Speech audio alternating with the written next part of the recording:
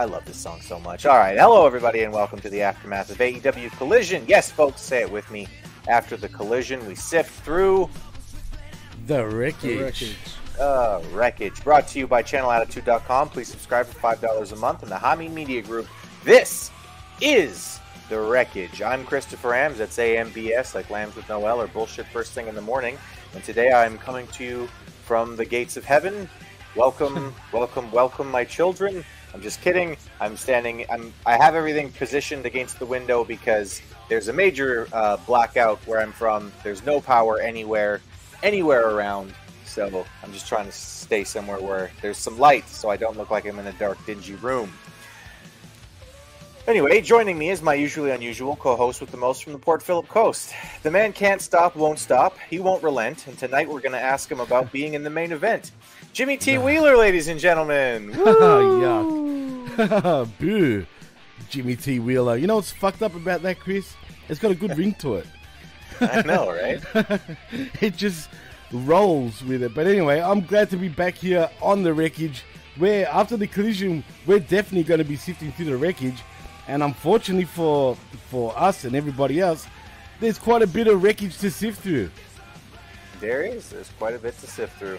And he's our very own top guy, heel or babyface, and the Wreckage with me and Jimmy T is his happy place. Vet, how's your weekend going? It's super. It's just starting. I get off of work and I do this. This is the first thing I do on my weekend. And I couldn't be happier to do it. Except when we get a show like last night. Oh my God. This was my title, my little sub name here for the night. I really watched the wrong show last night because all I saw was buzz about how awesome No Mercy was. Oh my God, this was one of the best shows NXT's done in forever. And yeah, I saw Brian Alvarez, which again, the only reason I see it is because I like wrestling content, and so Twitter shows me this shit. I don't follow Brian Alvarez. Please don't ever think that I follow Brian Alvarez. But I saw Brian Alvarez tweet that, Ilya and Carmelo had a great match last night. Some might even argue it was too violent. And I'm like, will you go fuck yourself already, you little pussy? That was a great match, though. I won't lie. I thoroughly enjoyed that. It was hard hitting, that's for sure. Yeah, it was. It might have even been too violent, Jimmy. Oof. Well, better cover your eyes, peeps. I hate that guy so much. I really do. I can't stand that. I'll be sure to brace myself for when I eventually watch it. You'll like it, man. You actually like it, I think, man. But yeah, till then. But go on. Yeah, actually, I doubt. We're not here to talk about No Mercy and their possibly good show. Yeah. No, why would we do that? What's going on in terms of the news, Jimmy? Is there anything that we haven't covered yet? Honestly, man, I slept up until a couple of hours ago, and no, I haven't seen nothing in the news, to be honest. I mean, I was scrolling around Facebook and Twitter. Nothing really has come to mind. Nothing significant anyway. Yeah, all I've really seen is exactly what I said, that the other show that we didn't watch is the one that we probably should have watched. So, cool. I definitely watched it. Also, Jade didn't debut on NXT, which a lot of people were saying she would. Yep. What true. people? Mikey? Oh, Mikey is in... What happened? Media M5 you're talking about? Oh, look at this. Surge is in the house saying that equals ratings. It does. That's why I just called him our top guy. Yeah, Surge, exactly. Surge, a former roommate, former compatriot, former one-time opponent, former tag team partner in podcasting, former brief co-host of Next Level Wrestling Review with myself. I remember that, actually. Yes, it lasted for a cup of coffee. If the cup of coffee was one of those things where you like sipped it on your way out the door and then rushed and left most of it on the table, that was Surge's cup of coffee. So we're always welcoming Surge here. He's the man. Bienvenido. Or a man. Or barely a man. Welcome in. Yeah, hello. And what's up, Darkside Caster? And Zol was in the house too. Morning, everybody. And how do you pronounce this? Is this G-ball? I think the threes are a bunch of nutsacks there. Is that what that's supposed to be? Perhaps. I have no idea. I'm going to assume it's G-ball. Yeah, G-ball. G-ball it is. Welcome, And G-ball.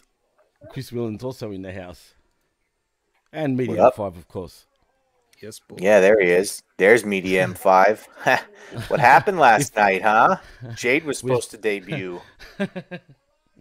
Yeah, where's Jade, huh? Where's Jade? That's going to be the new chant at every NXT show from now until she debuts somewhere. Where's Jade? Where's Jade? Where's Jade? Or at least it absolutely should be. That's my new chant. Where's Jade? Oh, man, look, I don't think we'll see a debut really anytime soon. Not just yet, anyway, wherever she debuts. I don't think she's debuting on NXT either. No, regardless neither of what do I. people think. Exactly. I I she's going totally there. agree with you on that one, man, for sure. Too much star power. All right. Well, if there's no news to talk about, I guess we can talk about this show if we have to. We can speed run it. New We can York set a City. new record for fastest wreckage. We totally, that would probably be the best. But since that's probably not what we're gonna do, what can I say is, thank you to my girlfriend who got me a Monster Energy. That's awesome. But also I will say, New York City is still underwater. Sorry, guys. I guess if you're gonna go for a walk or anything, just make sure you wear your flotation device. I don't know. God damn it. Looks shitty there. I thought I had heat from Big Ray fucking because of you for a minute. He texted me saying about how he was listening to our show and about us talking about the floods. I'm like, oh man, Bro, not Big this Ray shit. fucks with you so much. No, he was.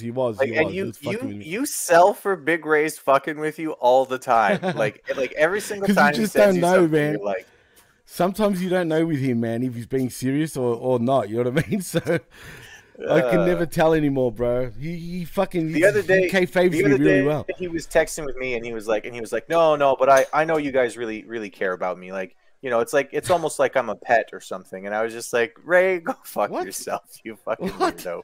Like, he was fucking with me. He was trying to fuck with me the way he fucks with you. And I was just like, get out of here, Ray.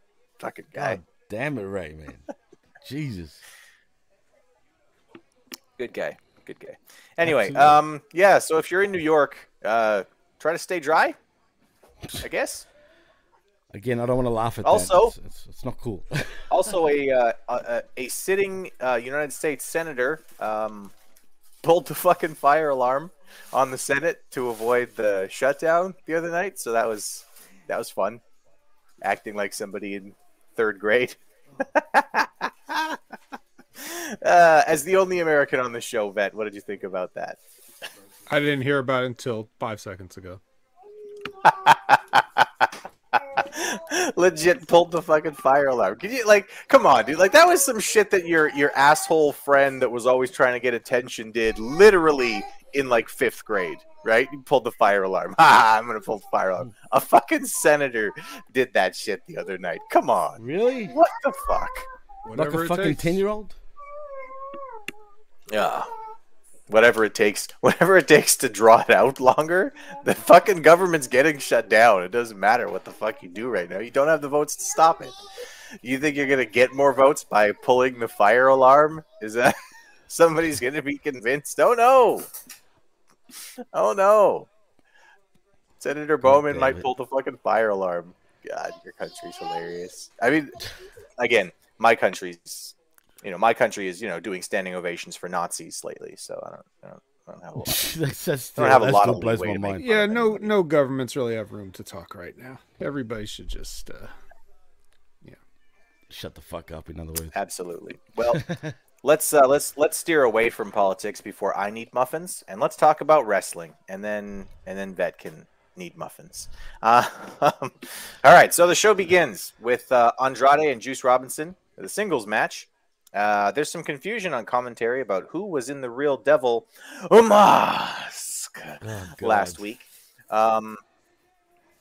Nigel was like, I was very clearly MJF and the fat guy on commentary with him was like, I wouldn't say clearly, and then they had a little argument about it. It was good. It's good. Anyway, Robinson quickly gets upset about his hair being pulled, screaming at the referee, "He's pulling my hair! He's pulling my hair!" And once again, I have to say, I really like Juice Robinson. He's funny. He makes me laugh. He entertains me. He's now on my cart. He's now on my cart for wrestling. If Juice Robinson is doing something, I am convinced he's going to be something. He's going to be doing something entertaining. Chris is like, let me get a Juice. Yeah, let me get a Juice, Jay White, a Juice at Jay Mignon. Fuck. Yeah, A lot of J's flowing, that's for like, sure. Mm-hmm. Yeah, let's see. Who else? Just Incredible. What else can I think of that starts with a J? Justin Hawk Bradshaw. Juventud Guerrera. The guy that got arrested in my neck of the woods for having too many drugs or too much drugs. Did you hear about that story? Anyone? No, but that's funny. Look into it. Look into it. Conan even talks about it in K100. It's actually a funny fucking story, man. The context of the story of what happened. I bet. Well, Juventud. Fucking weirdo. Anyway. The Hoovy Juice. Hey, see? There's a connection. Hoovy Juice vet. So Hoovy Juice. So you like Juice Robinson. Juice is on your menu. Okay. Mm-hmm. Just catching up. His distractions sort of continuing. Yeah, no, I know what you're doing there. I'm a pro too, vet. I'm not a vet yet, but I'm a pro, you know. Anyway, his constant distraction of the referee allows the Guns to get involved in the match, so they do. That's pretty much the story of this match. Is Andrade is a better wrestler. In a one-on-one competition, he's able to sort of dominate the match, but Juice is continually getting the referee involved. He pulls the referee in front of him at one point to disallow, different things like that. Stuff that you don't, I think, see enough of, especially in AEW, where a guy is pretty clearly using everything he can to involve as much as possible in the match. That's something that I really liked last night about what Juice Robinson was doing was, the referee's there, let's involve the referee in the match. Not just have him there to count the pin, right? But he's close enough to me, I can pull him in front of me and I can avoid getting hit. I'm going to do that. I can distract him and my boys at ringside can get involved. I'm going to do that. The other guy didn't pull my hair, but I can scream at the referee that he did and get a reaction out of the crowd. More booing, more heat. I'm going to do that. So I really, really like that Robinson involved the referee more than I think we usually see, especially in AEW, where everyone just does move, spot. What was my finish again? Right, there it is, right? So I like that he's including every aspect of like what's around the ring in the match. I really, really liked that last night. Anyway, yeah, the Guns probably got involved too much for my taste. I felt like at a certain point, the referee has to be willing to say, okay, you and you get the fuck out, right? Like that kind of has to be eventually. If you're seeing the guys getting involved, if you've already warned them once, like kick them out. And it just sort of seems like right now in AEW, I'm quite sure the referee ejected the Guns.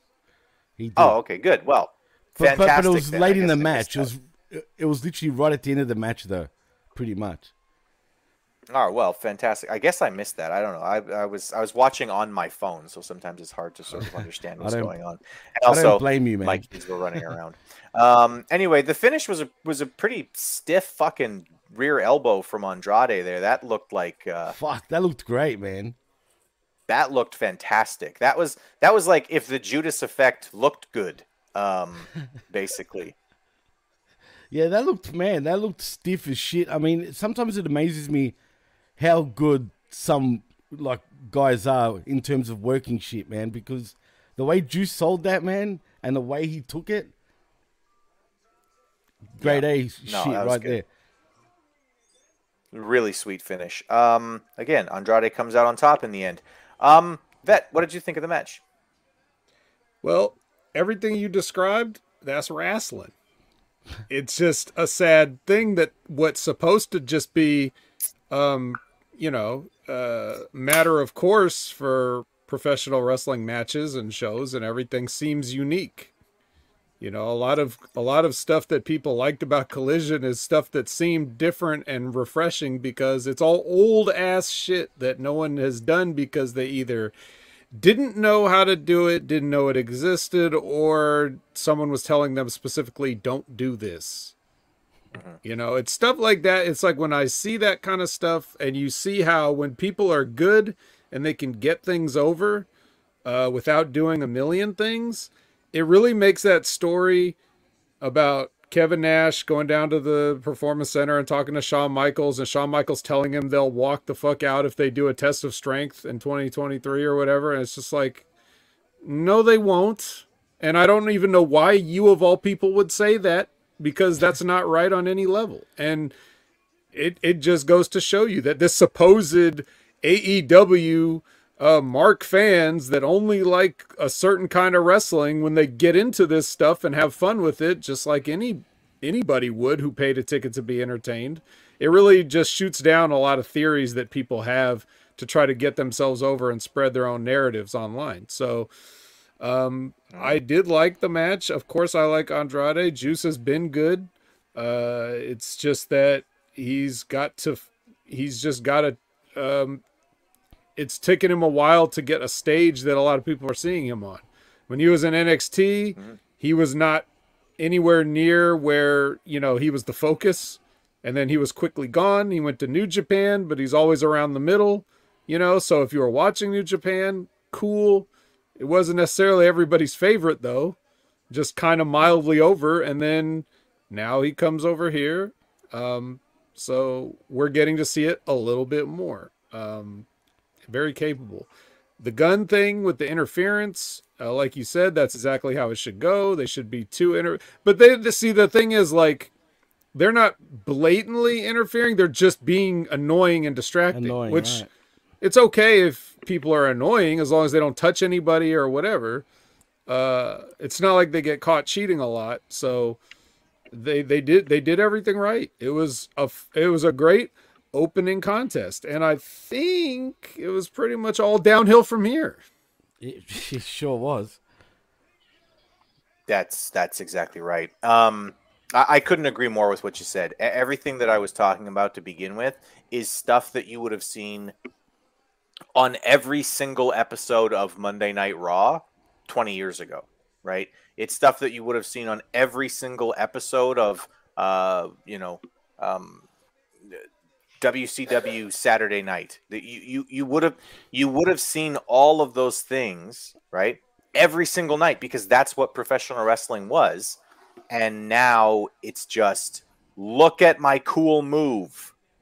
That's it. That's like all professional wrestling has become now, and it's really sad, like, as a fan. But Jimmy, did you have anything you wanted to add about the opener?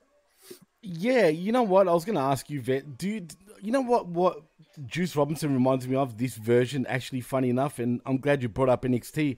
He kind of does remind me of CJ Parker in a weird sense, which is very reminiscent. Not to be confused with Miro's hot and flexible wife. Yes. I think Chris accidentally referred to as CJ Parker. Oh, did he? No shit, I didn't even realize if he did. But he does remind me of CJ Parker from NXT. And if anyone doesn't know who CJ Parker is, I'm referring to Juice Robinson, but just way more sort of louder, if that makes any sense. But no, look, I love this. I mean, I won't say I love the match. It was a good match, though, no doubt about it. Match of the night by far, because I think this was the only singles match, I think, of the night. It's the only one that was worth watching, let's put it that way. Right, I'm pretty sure that was the only singles match. Everything was tag matches after that. We'll find out as we go, I guess. Right, exactly. But back to the guns, though, you mentioned about how they're good at distracting. They really are good at doing their job outside the ring. And like Vet said, it's not like they're really cheating.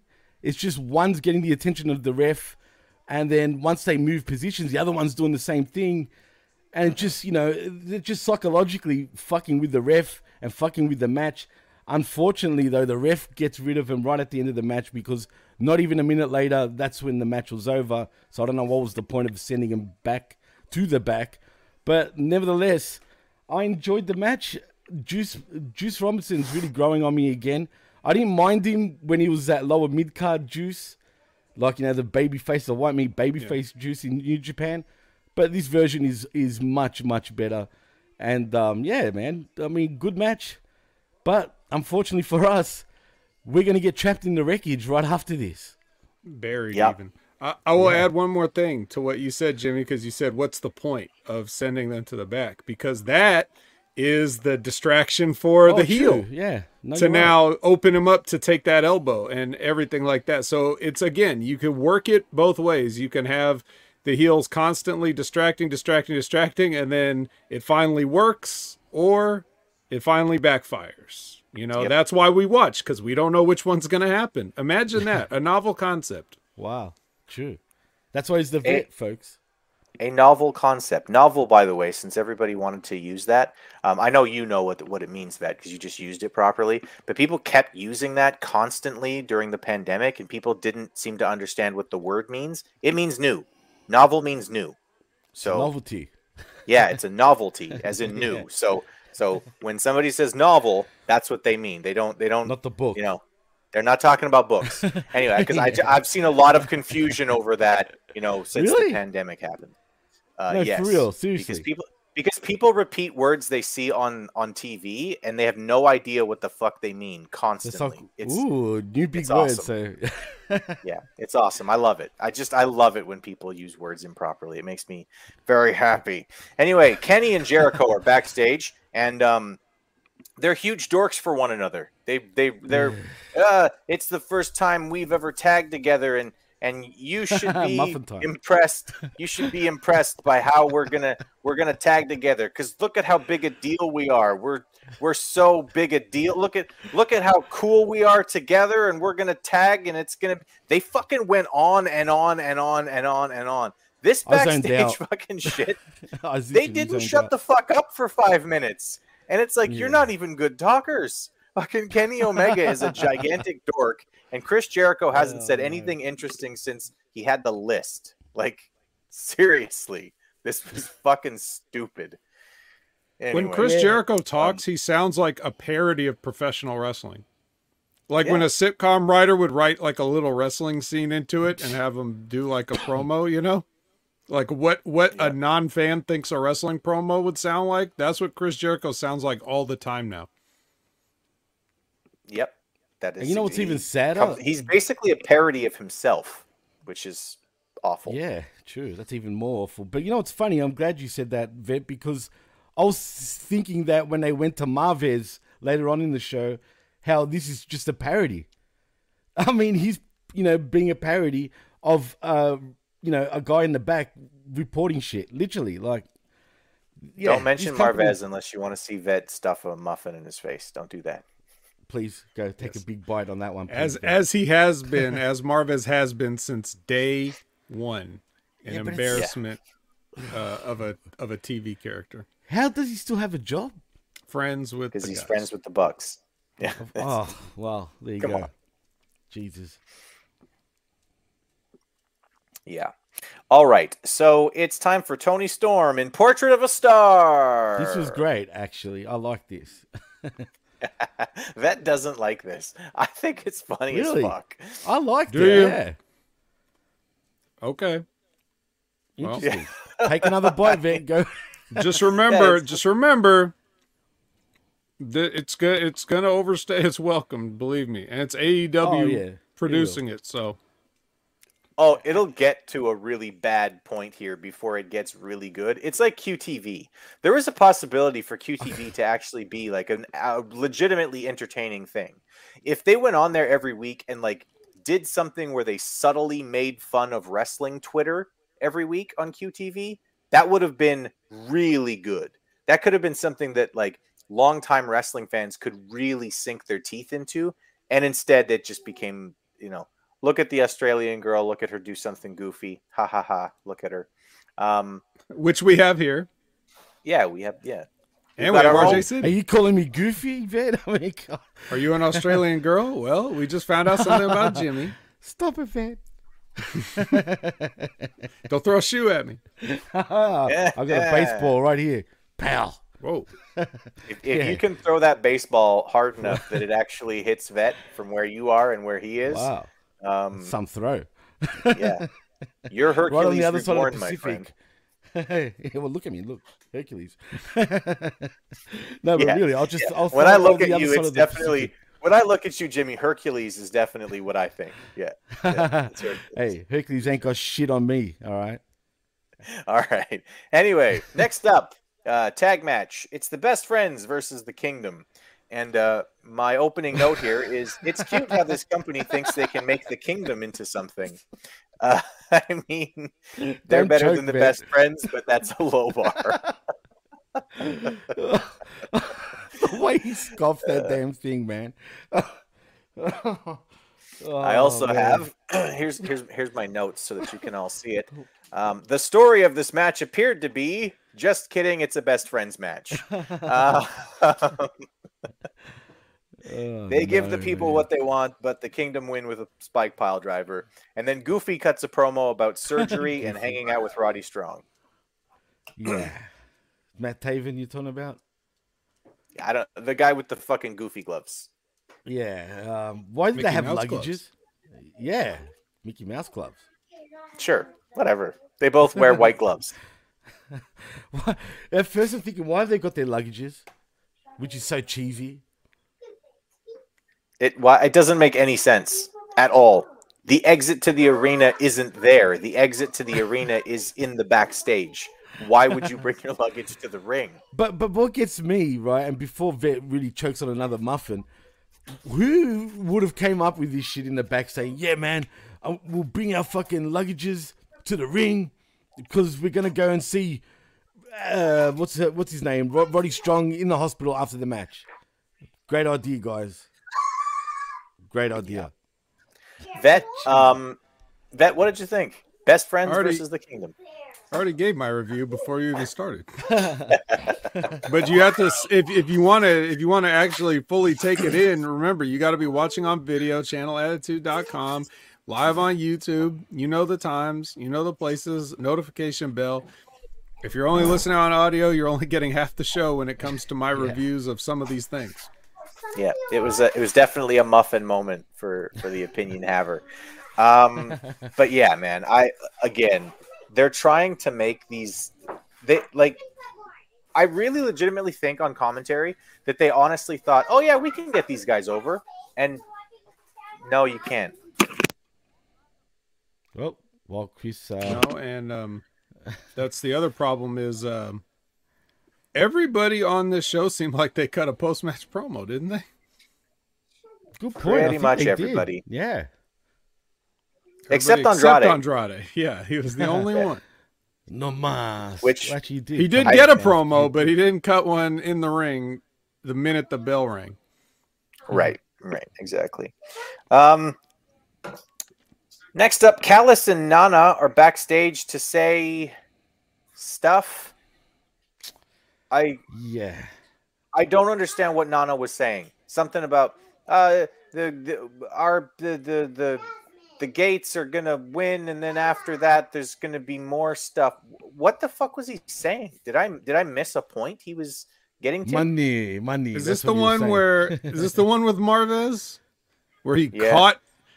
He caught Nana and Callis. He caught talking? Nana in spite of the fact that before they went to Marvez, they literally said, "And now Marvez with Prince Nana." Well, they expected Nana, but they didn't expect Don Callis. Oh my goodness. What chicanery. So he basically was insinuating that Don Callis was paying him off if the Gates of Agony could take out the Winnipegians. Or was he sucking him off? Yes. I mean, Winnipeg's finest. Jimmy. Come on. I'm just saying, really? What were they doing like in the corners? Like, whoa, what were you doing there? Huh? One of those That'd things. be great if they were just like fumbling with their zippers as soon as Marvez walked up, even though they could see him like 2 feet away. That would be funny. Oh, man. Go, Chris. All right. Well, next up, Julia Hard cuts a promo that's basically just Faith Seed from Far Cry 5. Tony, play another video game. Well, Play Far speaking of Cry Tony, 6. did you guys notice what I retweeted earlier in the day, or probably yesterday for you guys? Because Tony is so wired on his cocaina, right? What? Why'd you hold the you're doing baseball that to up when someone you said that? Yeah, I don't know why, because it's a ball. Get it? But no. For real though, he thought the Collision was Rampage. Really? I kid you not. I retweeted it. He said Saturday night is all right for a fight because we're coming live from Seattle for AEW's Rampage. Had to retweet that. Amazing. I didn't catch it, but Well, Yeah, cocaine's a hell of a drug. exactly. That's my point. He needs sleep. Right. Get some Well- sleep, Tony. Well, so aside from the Far Cry thing, I'm going to give some advice to everyone booking professional wrestling, okay? Spooky characters, they need to win big matches sometimes. That's like just a little piece of advice. They don't always have to win because they can get over with character if they can get over with character. And if they can't get over with character, you're wasting a gimmick on someone who can't get over with character. But if you've given your spooky character to an appropriate talent who's able to get over with character, they still have to win sometimes. Like, they can't just win squash matches and be, as valuable as you'd like them to be. They need to actually win a feud here and there. So this whole thing with Julia Hart is a gigantic waste of time because we all know she's not winning against Chris Statlander, right? Yeah, no, you're no, right. we don't know that. We don't know that at all. For one, the last person that beat her was Chris Statlander, and that was like 1,000,000 years ago, according to them. Number two, didn't you see that moonsault that she hit later? Like, she's improving as a wrestler. Wow. And number three, Not just the moonsault. Not just the moonsault. Actually, Vet, I gotta say, the way that I basically did this is I talked about some of the intro, right? So spooky characters thing, it needs to be better. Stop just copying from Far Cry 3. They did that. They do this later Far Cry too. 3 now. From 5 to Far 3. Cry 5. They did it. They did it again later with the righteous. They're basically they literally they legit have the white suit with the fucking big yellow glasses. It's legitimately a visual from Far Cry 5. That's what it's from. That's where they got that from. So wait, is the righteous from Far Cry 5, and there's also like a blonde witch character in Far Cry 5 too? Because I haven't played. Yes. Okay. Yes. Just making sure. Just they're a quietly, cult. this is the same guy. Oh, they're all together. Okay. Yeah, they're all together in a cult. Because of The course culting- they are. Why would Is wait that a the one where minute. you can get a bear to be on your team? I think it yeah. is. Okay. Yes. Yeah. You know what, guys? But you know what? Far Cry 5, when did that exactly come out? Was it 2019? Around there? I want to say, yeah. Sounds The right. Righteous have been around. The Righteous, I think, have been around longer than that. So technically, who copied No, they who? haven't. Are you sure about that? Not these. No, because Vinny Marsalia used to be in the Kingdom. Oh, yeah, that's So why. That's why he I'm couldn't getting have been confused. in this That's why I'm tag getting team. I don't confused. even know who the fuck this Dutch guy is.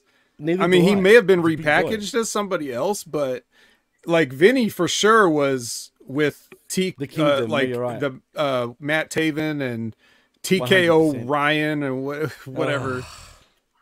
Yeah, but wasn't he He's- pretty much the same, though, in the Kingdom? Pretty much. Yeah, that's Dutch why I is the was- medium boss man. The medium boss man, not the big He's boss pretty man. extra large. Yeah, And he's pretty Why? big. Why? You know what? Never mind. Let's stay on track. Let's go in order. Let's go in order. It's easier to keep track. Okay, But so- anyway, I was just okay, saying. so- I made the joke about the moonsault because of what you said about Julia Hart and how that doesn't make you a good wrestler. And then the other reason that she's gonna possibly win against Chris Statlander is because Brody King's gonna be out there and he might do something. Please. He's a bitch. Yeah. All right, you guys, you just keep laughing. All right. So on commentary, they mentioned that she's on the longest active win streak in AEW. What? We've Who? seen 2 of those matches. Wait, who's on the longest active win streak? Statlander. Julia Hart. She's Julia 27-0. Yeah, Wait a since minute. her last loss. No, wait a second. Didn't we see her lose recently, other than tonight? No. Wait, do I need to neuralize myself again, or? Apparently, You you already might. did. Oh, apparently I did.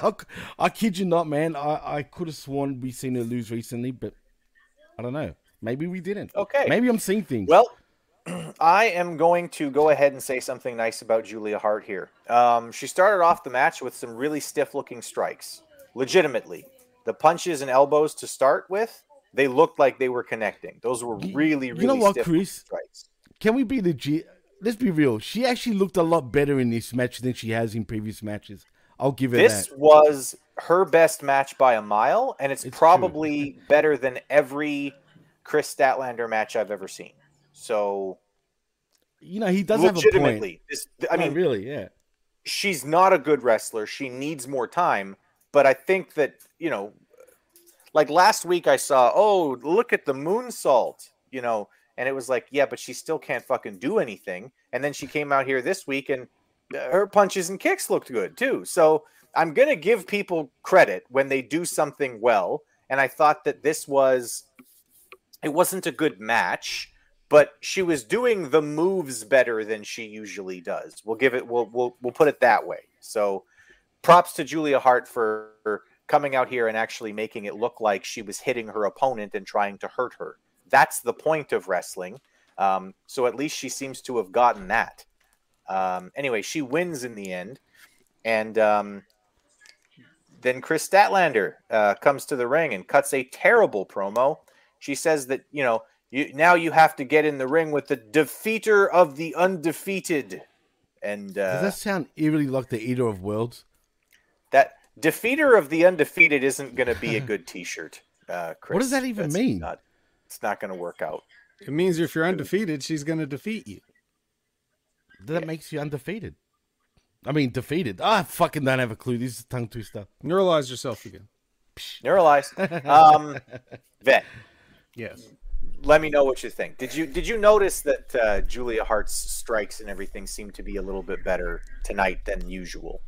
It's a little harder to tell when you're on 2x speed, but let me just say, I want to give you credit. I want to give all of us credit because clearly Julia Hart is a listener to the Wreckage, and she wanted to impress us all, and she wanted to show that she's more than just a moonsault, but she's still a moonsault, and that's what she did, I guess. And she didn't looked like she knocked the wind out of herself with the moonsault too. Yeah, she probably did, but that's just, dude, it's a moonsault. How could you not? I mean, come on. Yeah. So, and you didn't mention, but her opponent was Vert Vixen, which is somebody that you know, may not have seen before, but you know, you probably could have also slapped or threw her into the Chris Statlander spot if Chris Statlander wasn't available. She's a relatively close approximation of a Chris Statlander, probably a little bit better at everything than her. But that's probably why they picked her here, because it's like, okay, here's a better Chris Statlander for Julia to practice on before the big match. And so that's what we get. Now, why did Chris Statlander come out dressed like she was just working on Sue's van? I don't know. It wasn't a particularly sexy or interesting look. But, you know, as you said, promo, not cool. More Best Friends TV time, not cool. I'm not going to waste a muffin on it. I've already spent my Best Friends muffin, so I'll save it for another one. But yeah, I guess Julia Hart is fine. I don't care. I really don't care. I'm not interested in gimmicks like this. I'm not interested in Julia Hart. I can't say that she'll ever be anything, but good for her at doing her job. Yes. And I found it interesting that, like, literally the complaint that I had last week was because people were saying, "Oh, did you see that moonsault? She's getting better." I was like, my literal tweet back was, no. Can she kick and punch? Because until she can do that, she can't call herself a good worker. If you can't, like, listen, you should be able to go out. Take the credit. This was you. You should be able to go out. I did it. I did this. I did it. Look what you did. That was reminiscent of Owen, Chris. I did it. I am not a nugget. Yeah. But yeah, man, what I said was like you got to go out there and make like the first things you need to learn how to do as a professional wrestler is like throw a punch and a kick that look half decent, right? Like because you might be told by the booker, all right, you've got 90 seconds, go out and have a back and forth match real quick and go over with your finish.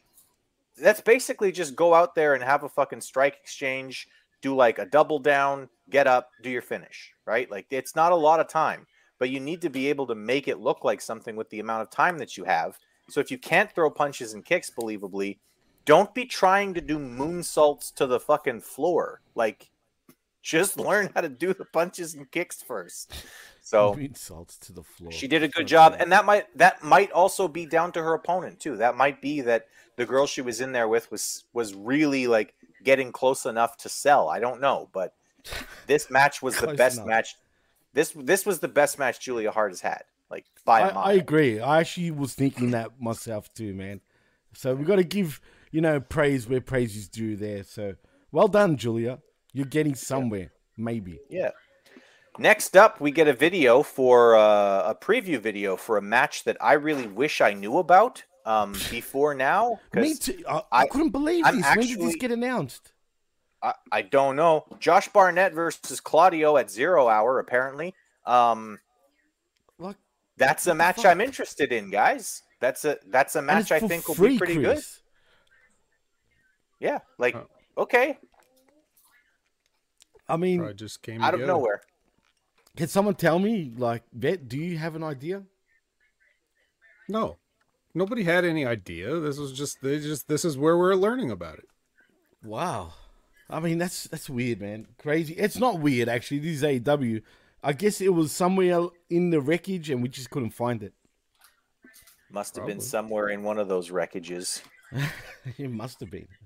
Now, while it is intriguing, in total fairness, I will say, like, while I have a tremendous amount of respect for Josh Barnett and everything he's done and continues to do, if there's a wrestler that's worse than Chris Statlander, he might actually be it. But we'll see. It's an intriguing matchup, and that's why we watch. We want to see who's going to come out on top.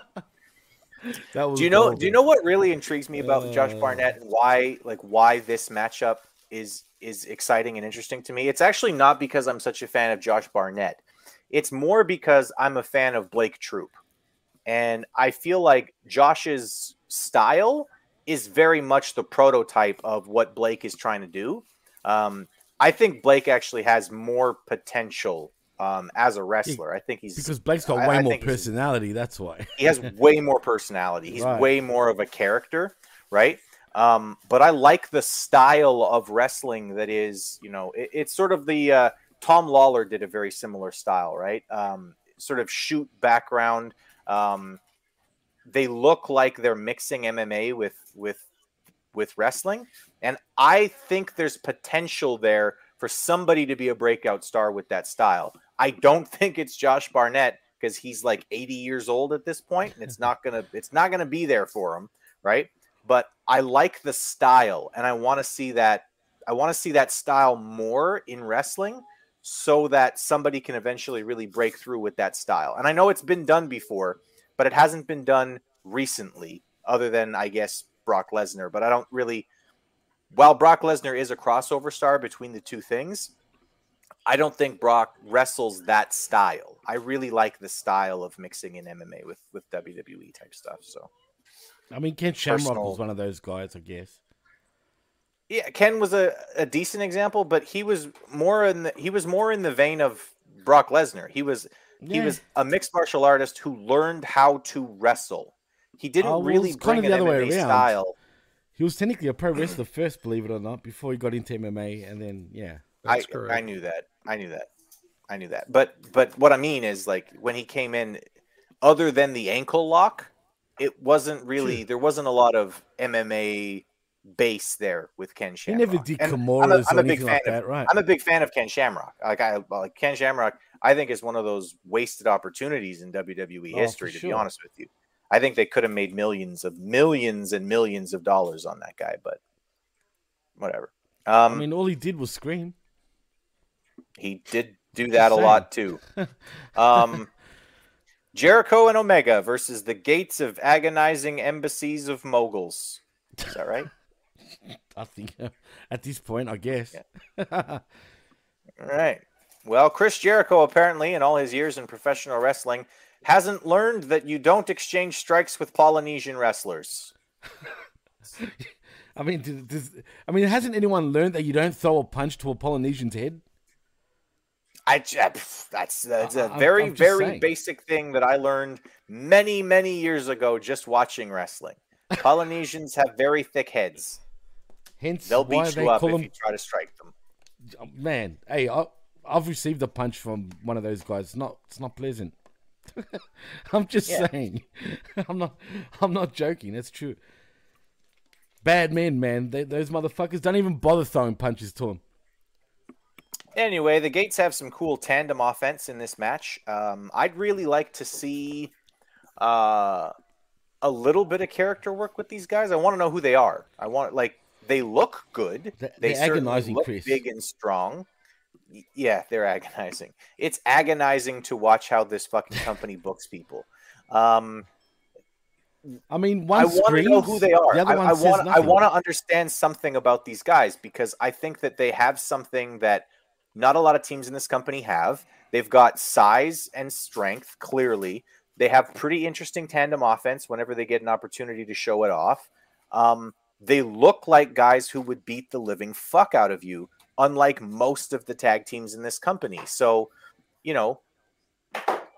variety is the spice of life, but show me something about these guys. Let me know who they are. Why should I hate them or why should I love them? Right? Give me a reason. They were telling us that, what's the African guy's name? The one from Ghana, I think? Cameroon and his... Oh, Bishop Khan, that's Khan. it. He's from Cameroon, and his Cameroon, his father is a tribal chief. There you go. There's the story, Chris. You just answered your own question. Show me. Show me. No, they told you. That's good enough. They told you. That's it. Just be happy with that. You're very demanding, Chris. I have to say. He's also he's clearly in the Catholic Church. He's a bishop. Just like that's all you need. That's the story you need. He's a bishop. That's it. And the other guy's got a hard head. I mean, come on, don't overcomplicate this.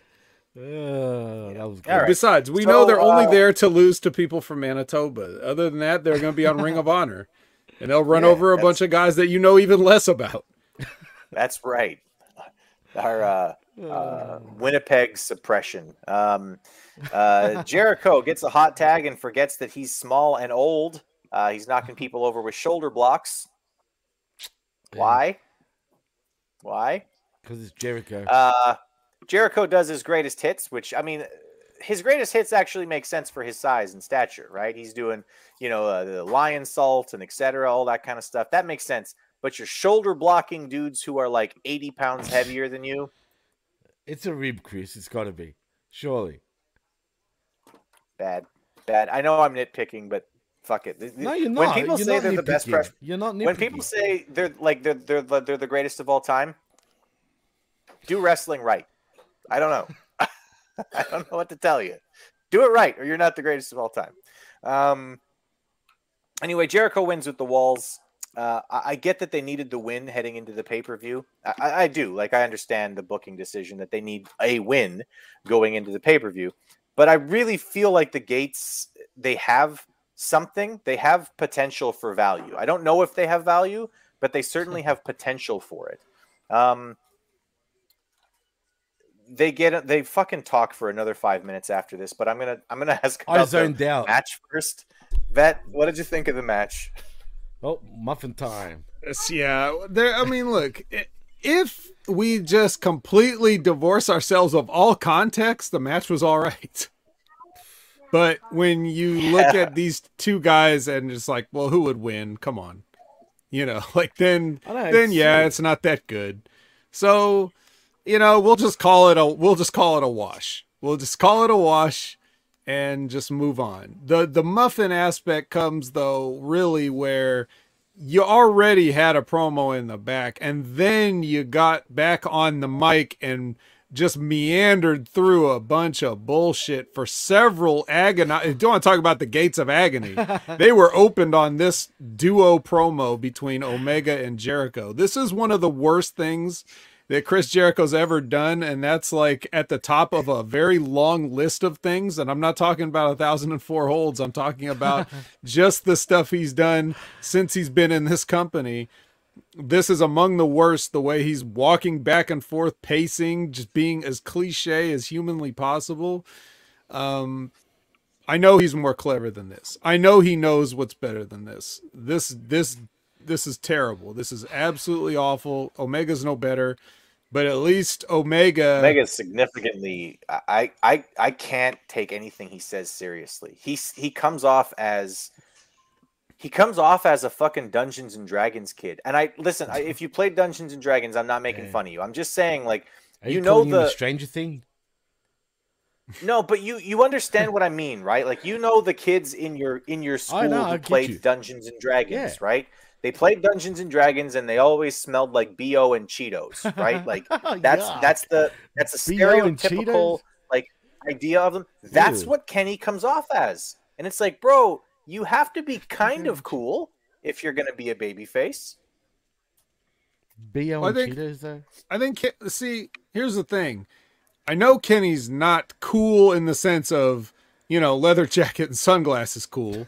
He may not be as bad as the Dungeons and Dragons nerds. He's probably somewhere in the middle. He's the guy that played the NES games about Dungeons and Dragons, but not the actual tabletop games. But he seems like a cool guy. He just, like, in terms of, like, you could get along with him, but not. Sure, he hasn't found out a way to translate that into badassness.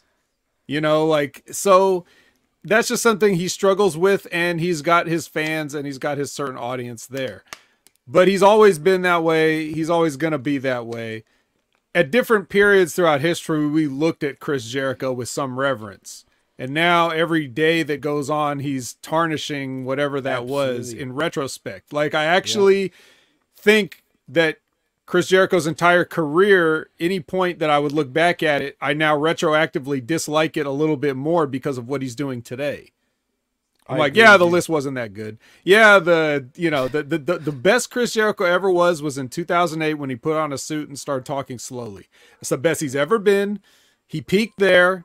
It's when he finally figured it out after all these years, when he evolved from the guy that's just like everybody else that we talk about now, that's only doing moves and doesn't get it, and thinks that the guy that was saying, like, how come Scott Hall doesn't want to do anything on house shows, to now being Scott Hall and understanding why you don't do anything, as he does 3 shoulder tackles to guys that would fucking kill him.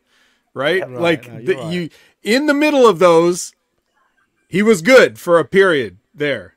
Yeah. Right? Yeah. And they put the belt on him and made him the top guy there, and it made sense. And that was the best. But even that, I like it a little bit less now because of all this. So, and he punched Shawn Michaels' wife during those times. That was awesome. Man, that was great. That whole thing was good. That was. How do you get heat? Punch a girl. Exactly that. But you're right, Vic. All right. The sad part was that he does actually know better. For whatever reason, he just decides to go through the motions and doesn't give a shit. Yeah. Yeah. Shoulder blocks to 300-pounders for Chris Jericho.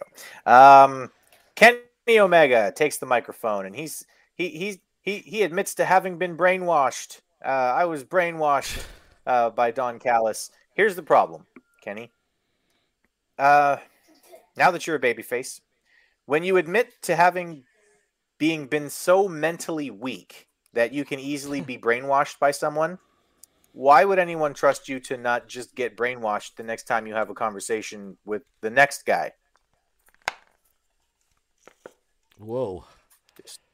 Just a little... Because that next guy's not his uncle and didn't grow up with him. That's why.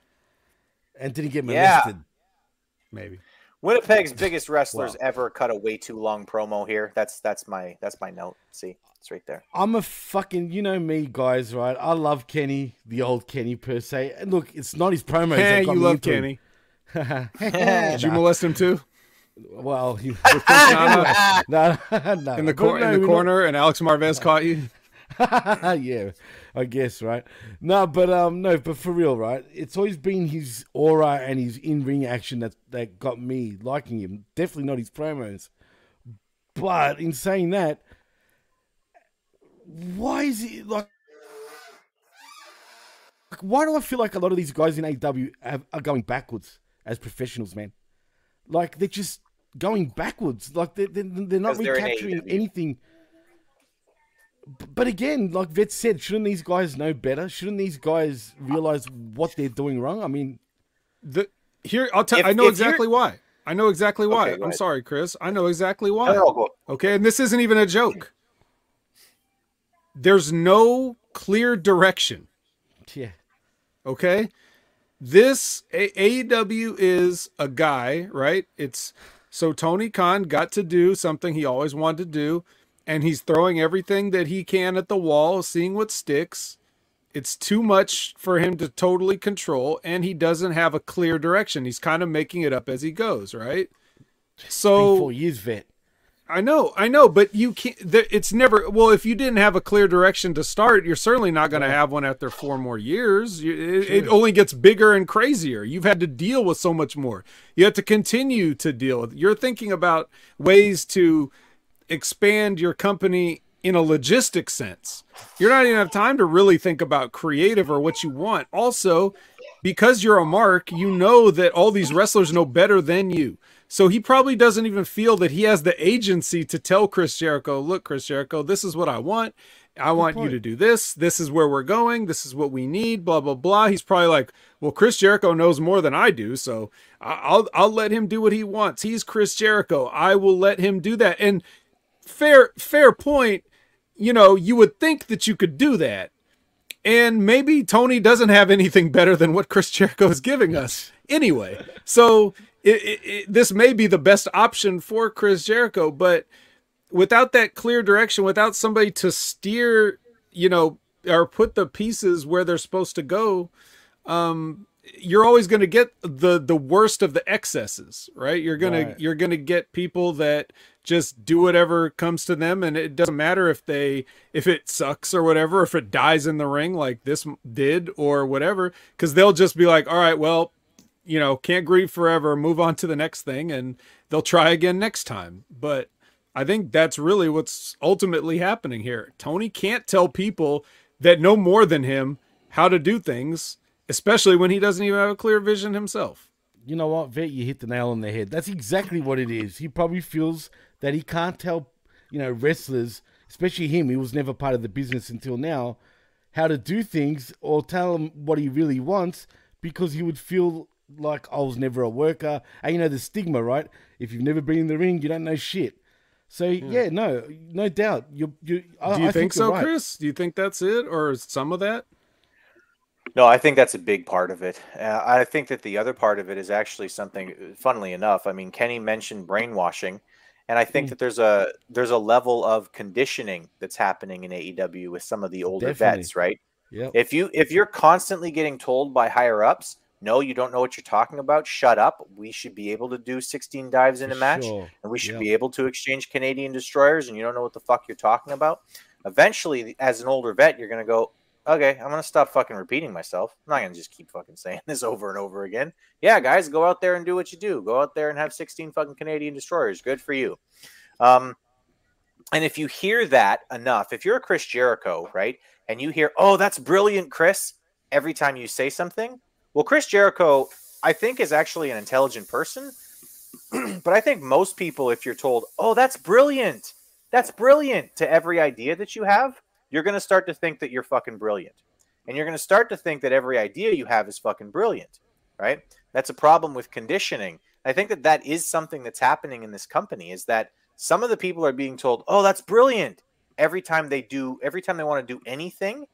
And it's like, that's exactly what happened with WCW in the late 90s and early 2000s. That's exactly why I'm going to be careful with how I say this. That's exactly what happened with the Vince Russo style of booking in WCW, right? There wasn't anybody there who would say, Vince, I think that's too far. Can we rein it back a little bit? Right now, Vince Russo. Again, I have said this a million times. Vince Russo is one of the most unfairly maligned characters in professional wrestling history. He was absolutely brilliant during the Attitude Era, and he probably continued to have brilliant ideas for professional wrestling in WCW.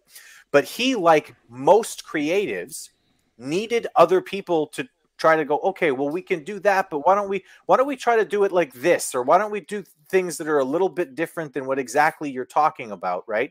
To try to mold the vision into something cohesive, right? And the problem with AEW is exactly that same problem. There's nobody there who's got any authority from the back who's going, guys, can we pull back on this a little bit? So all of the bad ideas wind up out on TV, right? There might be some really great ideas that wind up on TV too. And again, I think pushing Booker T to the World Championship was a brilliant idea from Vince Russo. I think that there are a number of other things that Vince Russo did in WCW that were absolutely top-notch ideas. But I also think that all of the bad ideas wound up on TV too, because there was nobody there to say, I think maybe we need to pull back on this. That's a big problem in AEW in general. Like, there's nobody there who Tony Khan respects who says, guys, we need to pull back on this. Perhaps nobody even knows what should be pulled back on. I mean there's that too. There's that too. But all this talk over their shitty promo. I mean, God. They don't deserve this much. Can we talk about Julia Hart some more? God, you know? Yeah, well, speaking of Julia Hart, there's another Far Cry 5 commercial.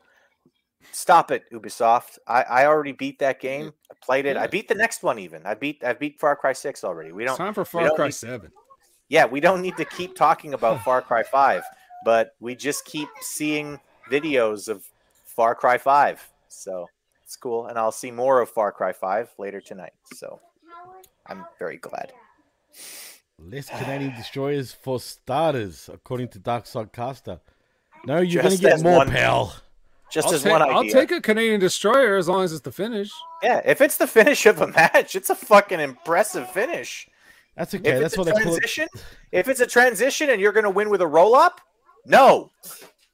Roll-up. It's the new fad in professional wrestling. the Canadian destroyer softened them up for the roll-up win. Fucking hell. Isn't that fucking ridiculous, man? They would have kicked out of the roll-up if they didn't have a broken neck from before. Fair point. I mean, yeah, professional wrestling and just the thought process going into it has gone so backwards. It is a joke at this point. And you know what? I love video games as do all of us, right? But I hate to say it, it's really the video game generation that's caused this, man. Actually, it is. Yeah. I mean, you can't deny it. You can say that, but it's empty-headed motherfuckers who have caused this, okay? It is empty-headed. Because there are some video games that transcend video games, okay? I will say that, and I know that there are people like out there, you know, in the fiction community who hate when people say that, but like there have been some video games that were as well told as any novel out there, right? Like there have been some really there have been some video games that are real artwork, okay, and really tell a story the proper way. Hey, it's not the video game's fault. Apparently, Far Cry 5 spoke to a whole generation. Yeah.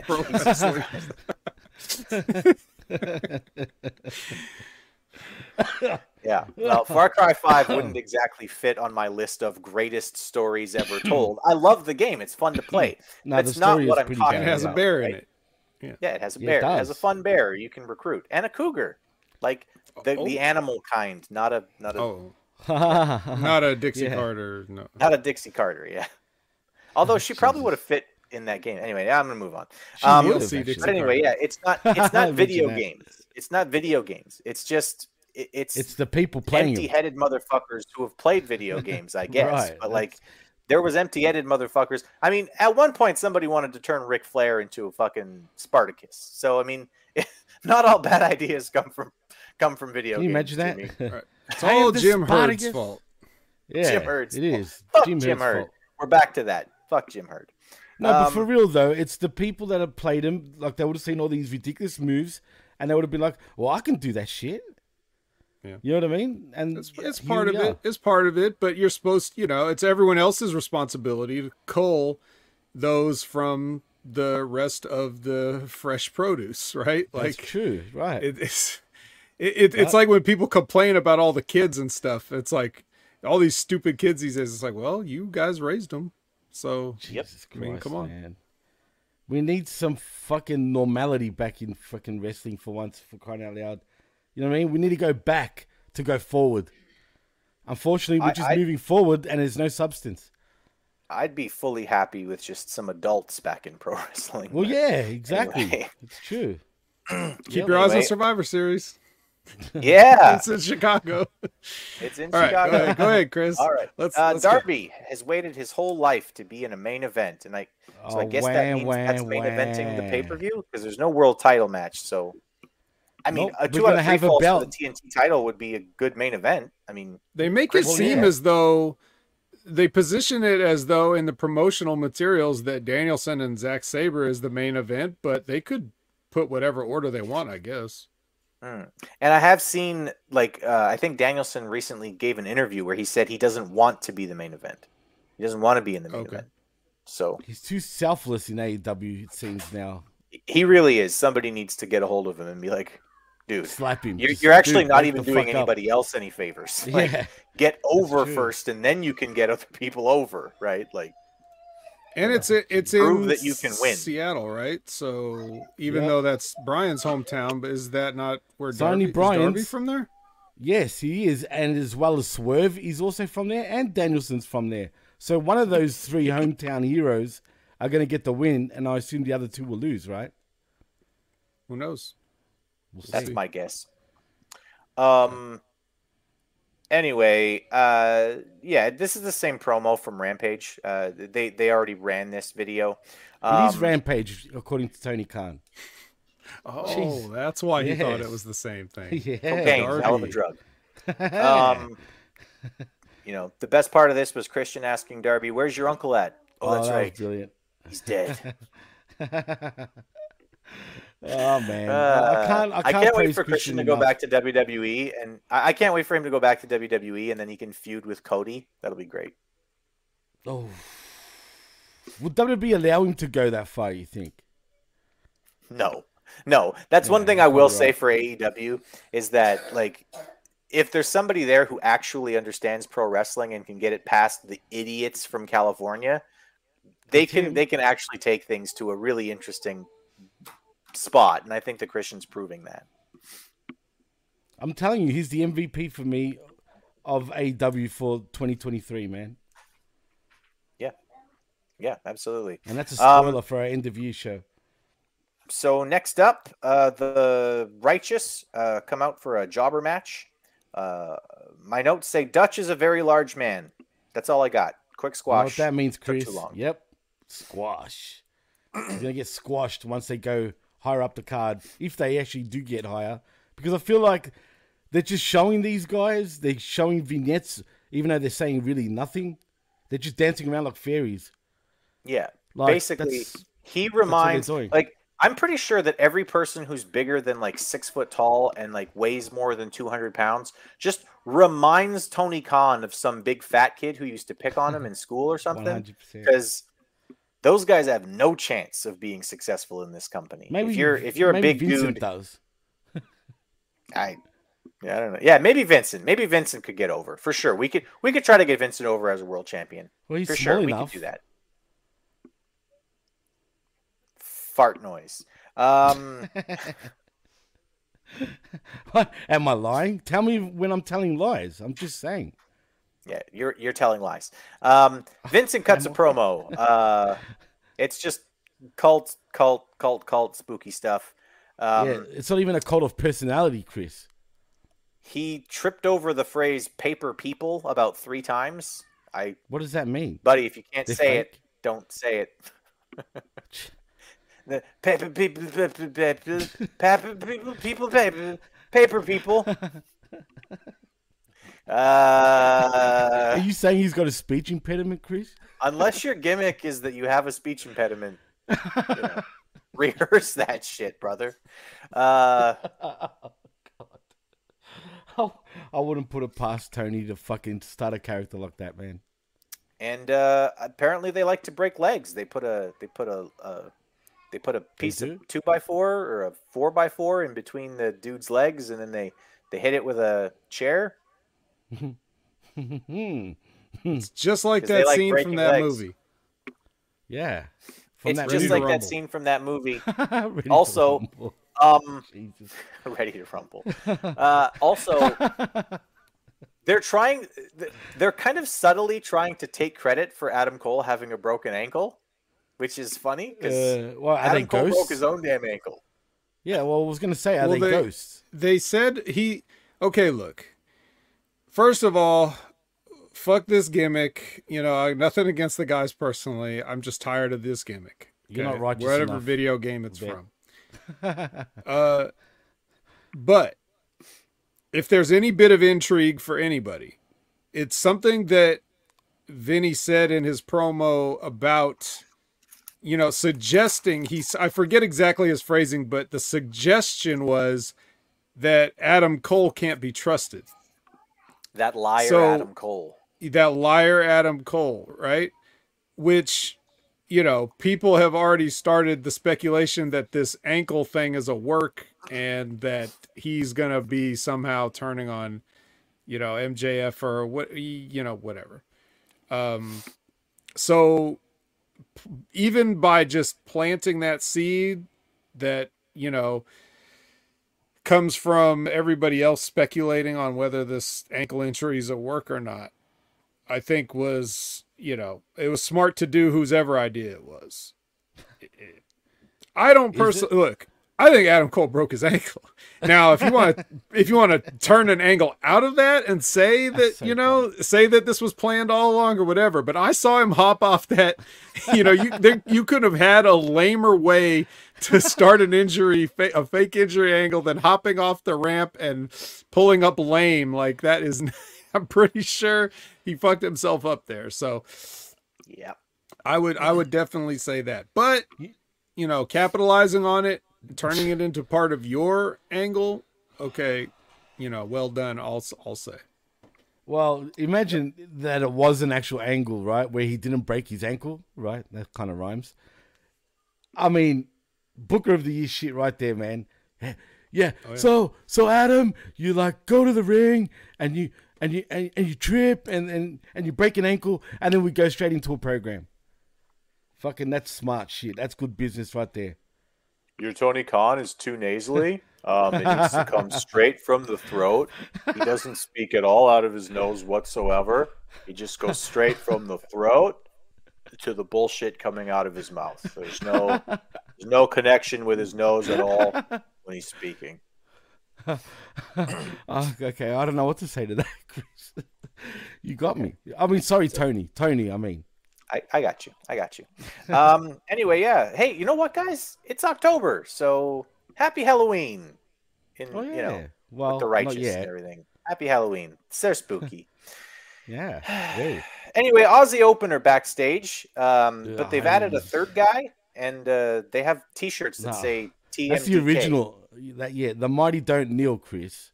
Okay, which is originally, and I can speak for this because you know they're Aussie open, aren't they? No, they're not open, but they're Aussies though. But they're just not open, and apparently they don't kneel. Oh, they're the other Australian tag team. Okay. Yeah, the Perth crew. As a matter of fact, I know it doesn't mean nothing to anyone listening, and probably including you guys, but TMDK is probably, you know, the biggest faction in Australian indie wrestling history. I mean, for anyone that doesn't know, Bronson Reed used to be part of TMDK originally too. You know, and they were causing a lot of havoc in the Australian independent scene as well as independents all around the world. And look, man, say what you want about Shane Haste and what's the other one's name again? I forgot already. For crying out loud. Mikey Nichols. That's it. Everyone forgets. And Bad Nichols for Dude some reason. Tito. Don't forget Bad Dude Tito. He's a newer addition to the group. Right. He's from America. He's American, yes. And we've got an English man part of TMDK. But that's what it's and annoying. you've got a Japanese man, too. And a Japanese man. Yeah, they adopted Ryohei Oiwa, too, so. Even though the crew itself... What? Was it him or is it Fujita? It's one of them, too.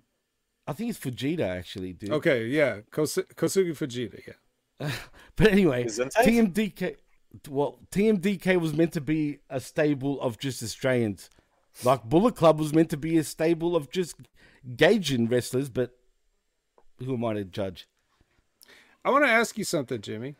What's that? Who was the original Mighty? Was that who was it? Was it just Mike and Shane, or did they have other guys before those guys? No, it was them. They didn't have. It was guys them, and then who guys, came yeah. next? Was I'm pretty sure Bronson Reed was next. Bronson Reed was next? Okay. Right.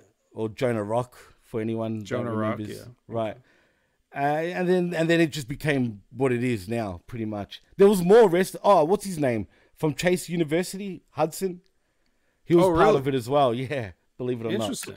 I didn't know that. Well, now you do. Yeah. There was a few Australian wrestlers, put it that way, but they're the ones that, people know. Well, they're apparently going to challenge the Acclaimed for the trios titles, and they're going to lose. One of them does a sick freestyle here. It was great. This was the way you do heel does rap, because it was really bad. It's aggressively bad and stupid. Yes, that was Shane Haste. You may remember him from the WWE as Slapjack. Yeah. Damn. Or you may not. Oh, no. Because he often had a mask. You know what, man? Really, they're boring as fuck, these guys, right? They got no personalities. Oh, right? He turned on him, Chris. No, he first told us a whole history lesson, then he turned on him, that. No, really, I was. It's like an AEW angle. Like, we just got to know him, and he turned on him. All right, let me be honest here for a minute, right? Australian wrestlers are so fucking generic, generally, right?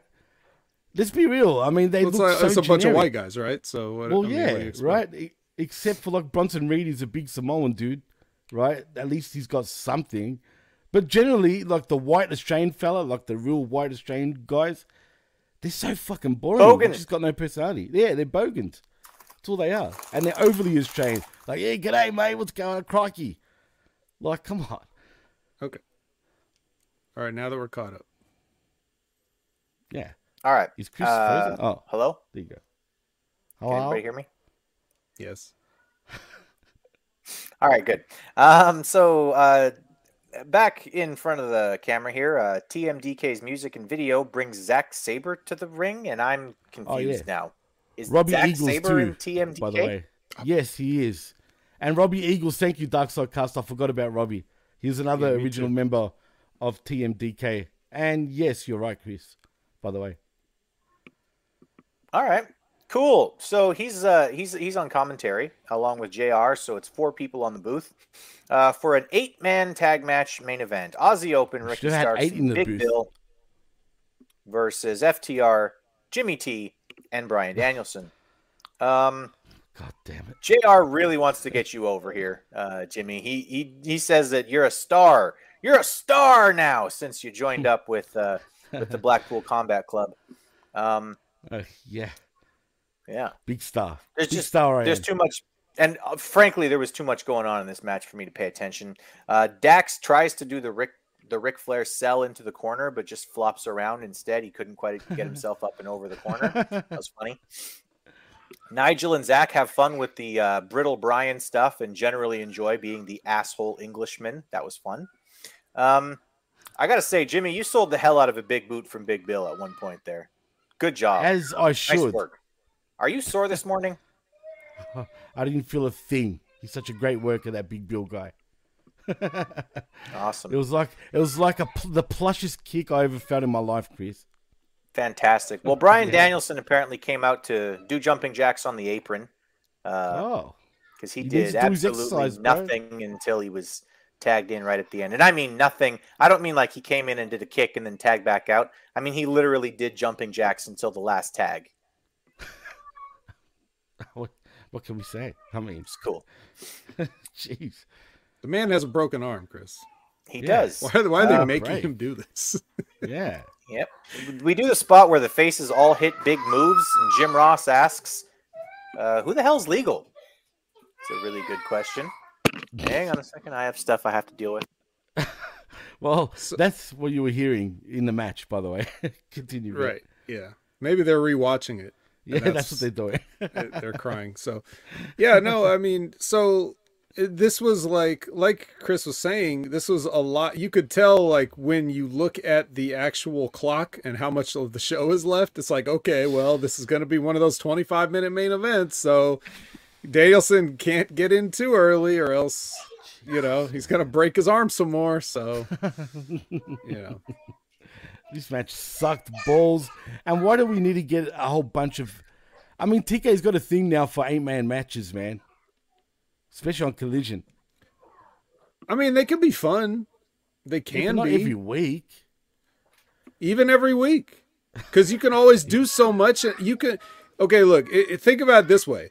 It's a chance to get 8 stars out there, potentially, at the same time, so that you don't have to just watch them do a parade of squash matches with promos right after, right? Like, you can, everybody can get in, they can get their shit in, and then the match can end, and everybody can say, well, I got what I came to see. My favorite wrestler got his shit in. Doesn't matter how, or the, you know, the context of the show or the overall story. You know, if Danielson came in and chopped a guy and kicked him in the chest, and, you know, somebody was happy. Weird? Yeah, they had stereo yes kicks.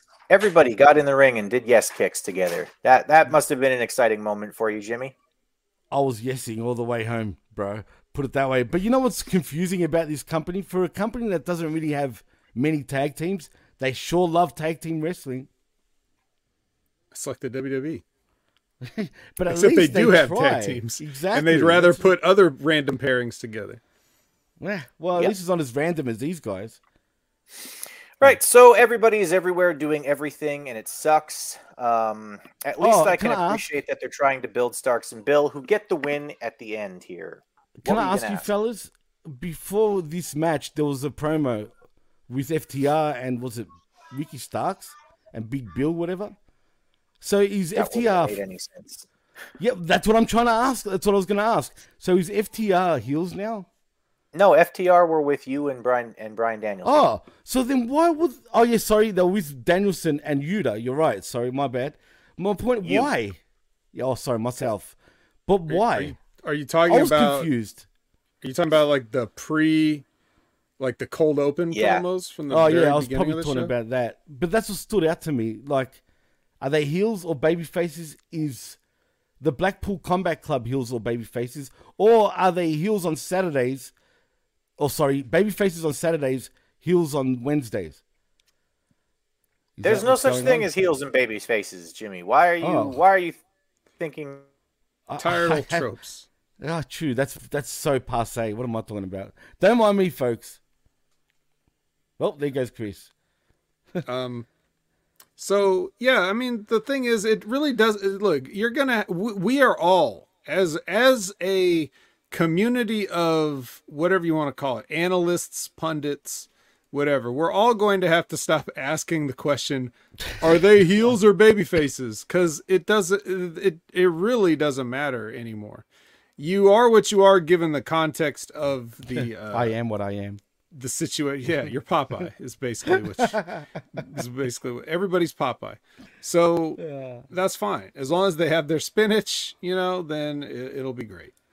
But seriously, like, it doesn't matter. And I'm tired of people saying one thing that's like a bit abrasive in a promo or something, and people being, oh, is he a heel now? Like, what? Because he said one thing? Like, nobody can say something without completely changing their character.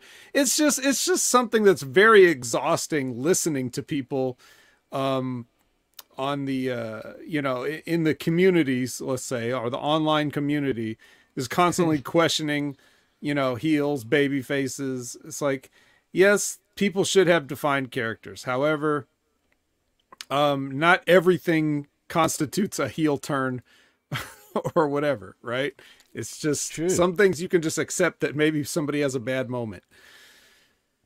But anyway, if Chris won't be rejoining us, I mean, essentially he gave us the rundown of the match.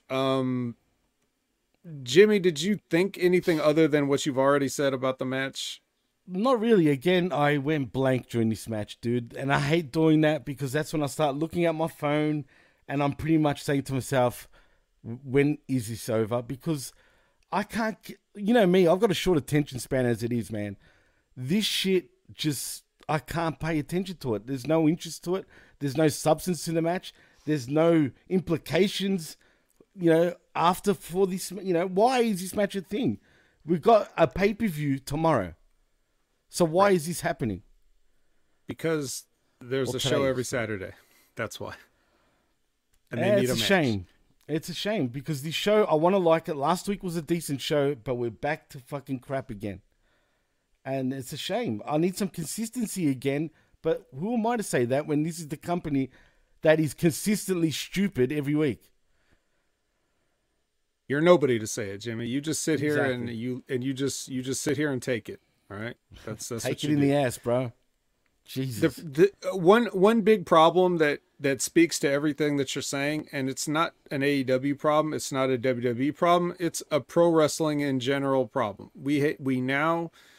We're at a point where we have everything we want at our fingertips at any given moment, at all times. Even the stuff we used to have to decide, like, ooh, that's a good looking show. Should I spend the money and buy it? Now we don't have to think. We'll just steal it.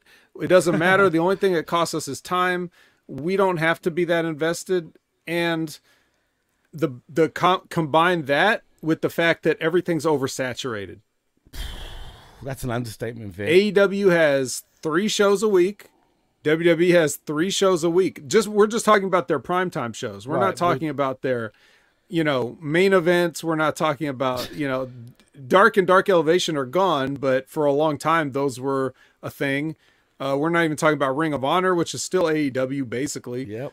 There's so many things that you can watch, and then that's just those 2 guys. So with those 2 guys putting on, you know, anywhere from 5 to 7 hours a week of content, you know, that's like a whole work day. Just like if you just want to watch everything WWE puts out, that's a work day for you. That's about 7-8 hours, right? It's ridiculous, dude. Yeah, and that's just those 2. Then forget about it. You want to watch NWA, you want to watch MLW, you want to watch Impact Wrestling, you want to watch New Japan Wrestling, you want to watch whatever you want to watch, you got to add that on top of it. And nobody has that kind of time. But if you do watch all that stuff somehow, you're going to see a lot of the same stuff, and they've got to fill those hours and those time slots regardless of whether you think it's good or not. So every week they are pressured to come up with new matches, new content. I do not envy the position that all of these companies have put themselves in, where people are demanding more. Right. Yep. And they will not, if you try to scale it back, people will be upset that they're getting robbed because everyone feels entitled and greedy now. Everyone thinks they should have everything for free right now. Right? Isn't that the sense you get? And we're not even talking about just wrestling, just out in the world. Everybody's entitled for everything. Right. Yeah. Give me exactly what I want and nothing else, you know, and give it to me when I want it. So I feel for them. It's our job to critique it, but I do understand, like, everything that we say, you have to take with that grain of salt of knowing that they're the ones that have to come up with it. Right. Now, here's a fun fact that I will say on the subject of the match. Oh, awesome. So Zack Sabre Jr. comes out to commentary, right? Now, you know I like to watch this show at 2 times speed, right? Because I got to hurry up and get through it, okay? I don't blame you. I really do, because think about it. I go to work, the show's already over, but I got to get up and go to work. Yep. Then at work, I have an hour for lunch to watch a 2-hour show. So I really do have to watch it at double the speed, right? Because when I come home, you guys go on in like 45 minutes. So I know, and that sucks, dude, for you. I don't know how you do it. Don't. This isn't about. I'm not saying cry for me. What I'm saying is, there's literally no way I can watch it before you guys go live unless I speed it up. However, when Zack Sabre Jr. is on 2x speed, I can't understand what he's saying. So I have to slow it back down to 1.5. Okay. 1.5 is the maximum speed I can watch and still understand Zack Sabre Jr. Talking. Barely. Yeah, barely. However, so now I'm watching the match at 1.5 times speed, and now I see Wheeler Yuta in there, and or you, as Chris would say, right? Thanks.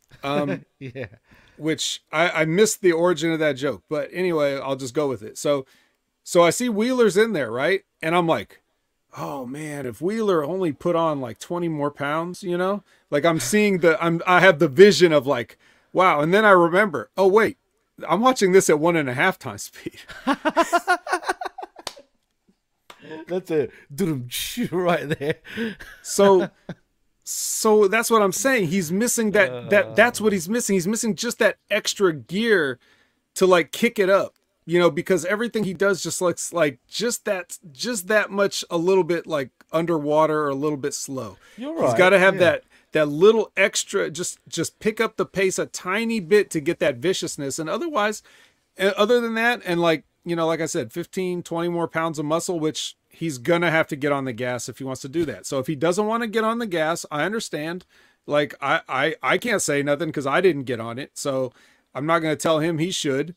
If he doesn't mind getting on it, I would say get on it. But if he doesn't want to, that's fine.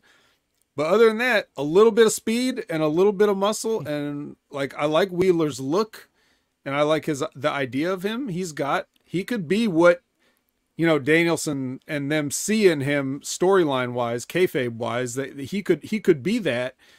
He just needs, those are the little things he get. That's what I essentially learned by watching this particular main event. So if we got anything from it, I know what Wheeler needs now. Well, let's be honest, Vet. He's not as bad as people make him out to be. Look, at first, he's not bad. No, he's not. Everything he does bad. is not skill based. It's more like in terms of his look and the booking, kind of. And he's not as screechy though anymore. Have you noticed that? He doesn't come across as screechy with his promos.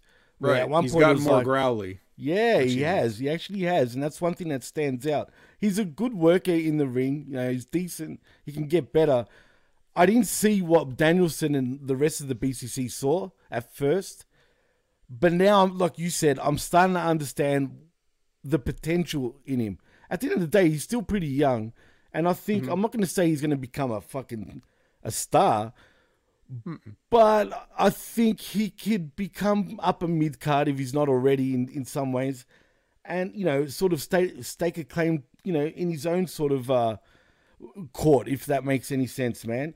So look, people can improved. eventually believe in him, right? Yeah, for sure. He's definitely improved, but we'll see. You know what I mean? Like I said, he does hang around with Danielson a lot. Heck, apparently they went hiking together.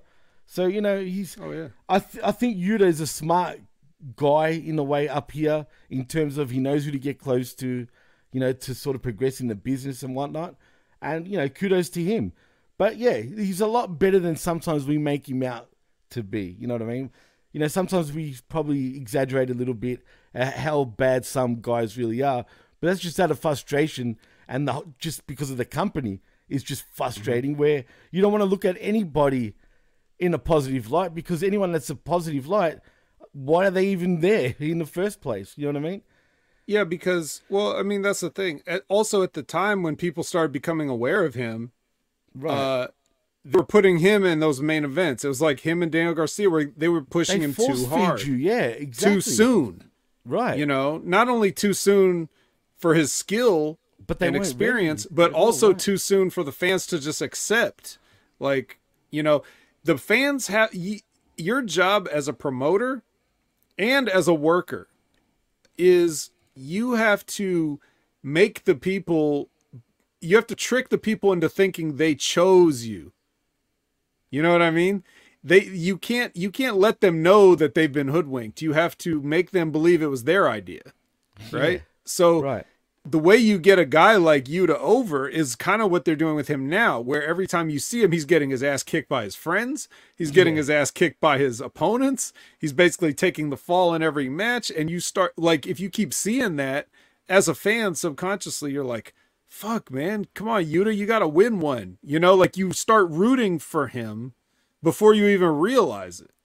And then when the time is right and you pull that trigger, people will be happy to see it. But instead, what they did the opposite. They pushed him on people too soon, which calls attention to all of his faults. How skinny he is, how short he is, how whack some of his offense looks, all these things. Like, it magnifies those faults when you put it to people too soon. But if you do it the other way, then people will start being like, the size makes them think, but he's an underdog. Like, I want to root for him. I want him to win. Like, you see those things. So it's like, they'll make excuses for you if they like you. They'll bury you if they don't. So it's the same guy, but people can react to him two different ways depending on how you treat him. And that's one of the things that's the trick of being a good wrestling promoter. 100%. But does he really get the sympathy from the fans right now when you think about it, even though they punish him and whatnot? I feel like it's not really working. I don't know if he is. I don't know if he is yet. But what I'm saying is you keep on this path.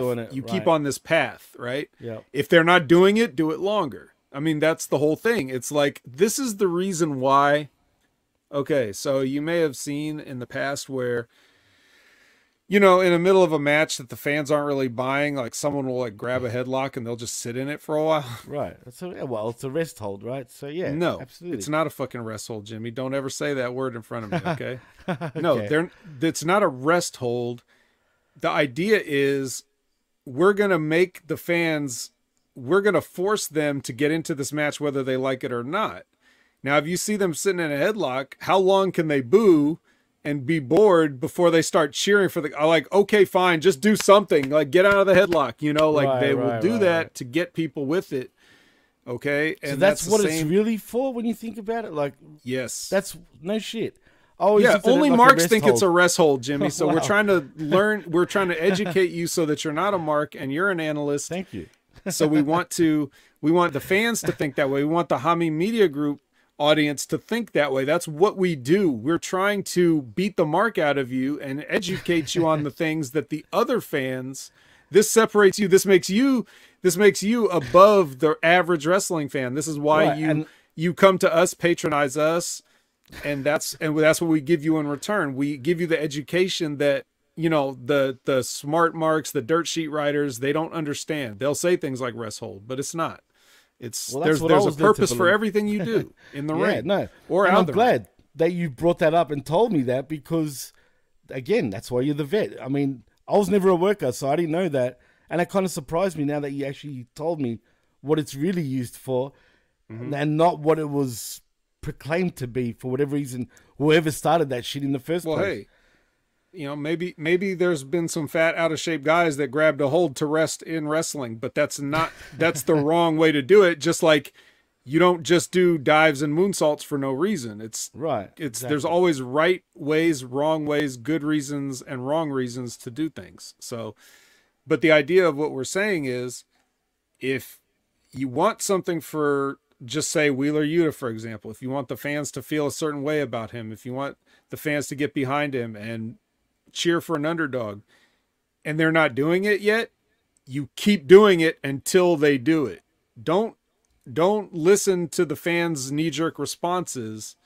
Train the fans to think correctly, and then they will go. Unfortunately, we just don't see that in a lot of wrestling companies anymore, because the same thing we talked about of how everybody wants results now, everything's pressured to be right now, instant. They don't have the patience. They're afraid that people will turn off the product or leave the product if they're not excited.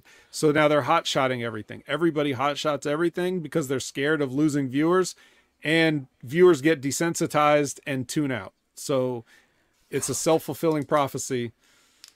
Well, and that's where we're at. Are we ever going to go back to normal, you think, in professional wrestling in terms of like doing things right? Do I think we will? No. Do I think it's possible? Is that what you're really asking me? Like, is it possible? Well, yeah, possible, because I don't think we will either. That's the problem. So I guess, Yes. yeah, I am asking, is it possible? Yes, but only the WWE can do it because everybody follows their lead. Sure.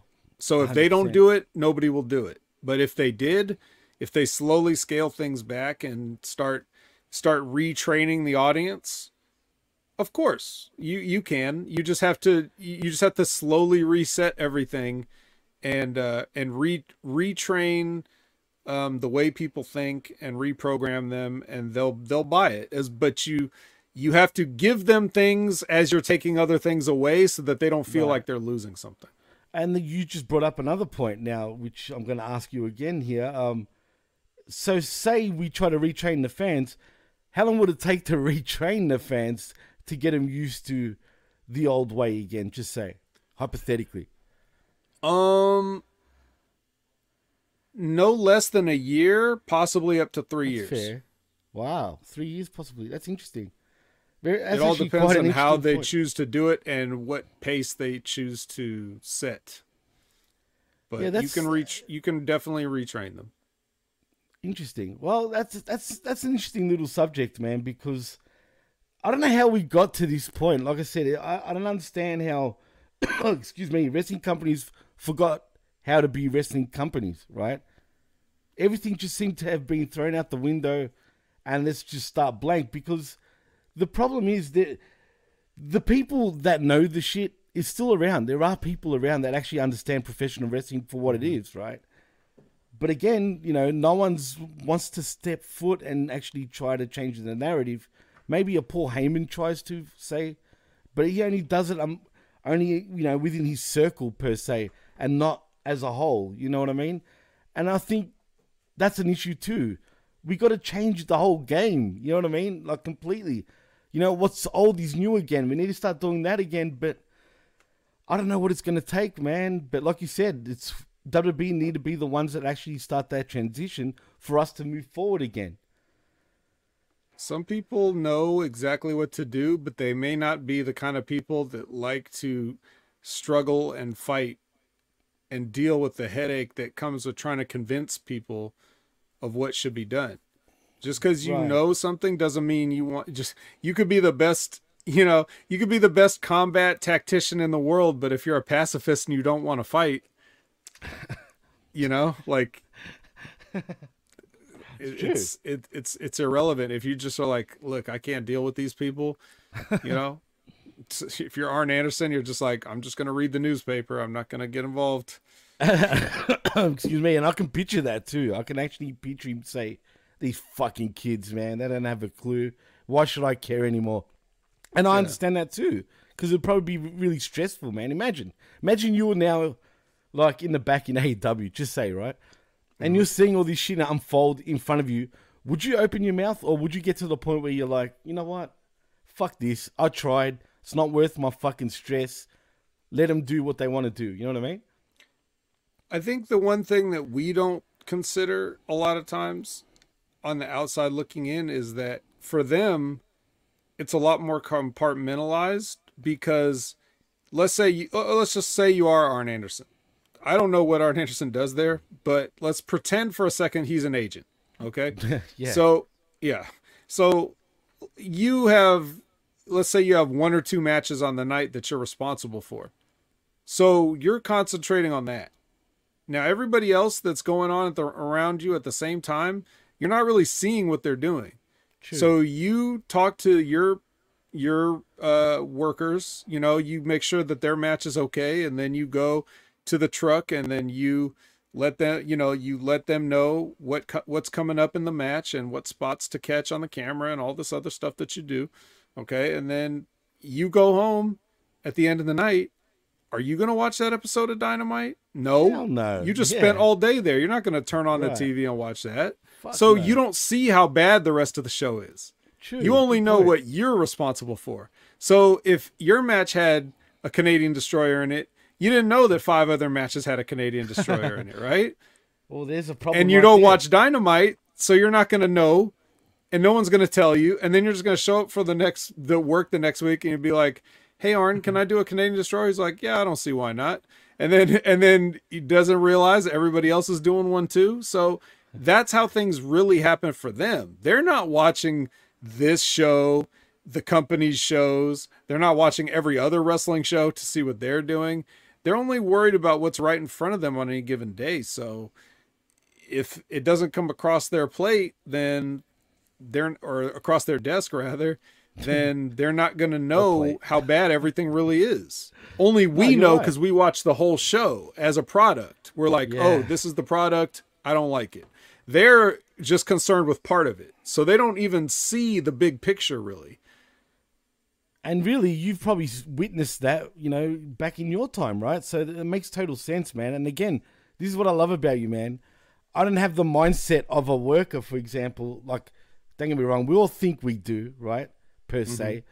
But you make me realize every time, like, how off I am sometimes. You know what I'm saying? Like, when it comes to certain shit that I'm not privy to because, hey, like I said, I was never a worker. I didn't see shit, from the inside out. You know what I mean? I'm only seeing shit from the outside in. Sure, I can, workers will tell you certain things that, I'm personally friends with, including yourself. But, like, really, we don't have a fucking clue. Only a person that's been on the inside can really teach you that. You know what I'm saying? And I appreciate that, man, because here I am thinking I know fucking everything, but really I also know nothing in terms of structure and how shit is really done in the back. And you make me open my eyes to that because it makes total sense, man. I mean, why should they care about everything else when all you're worried about is your own thing, right? And like you said, you're going to go home.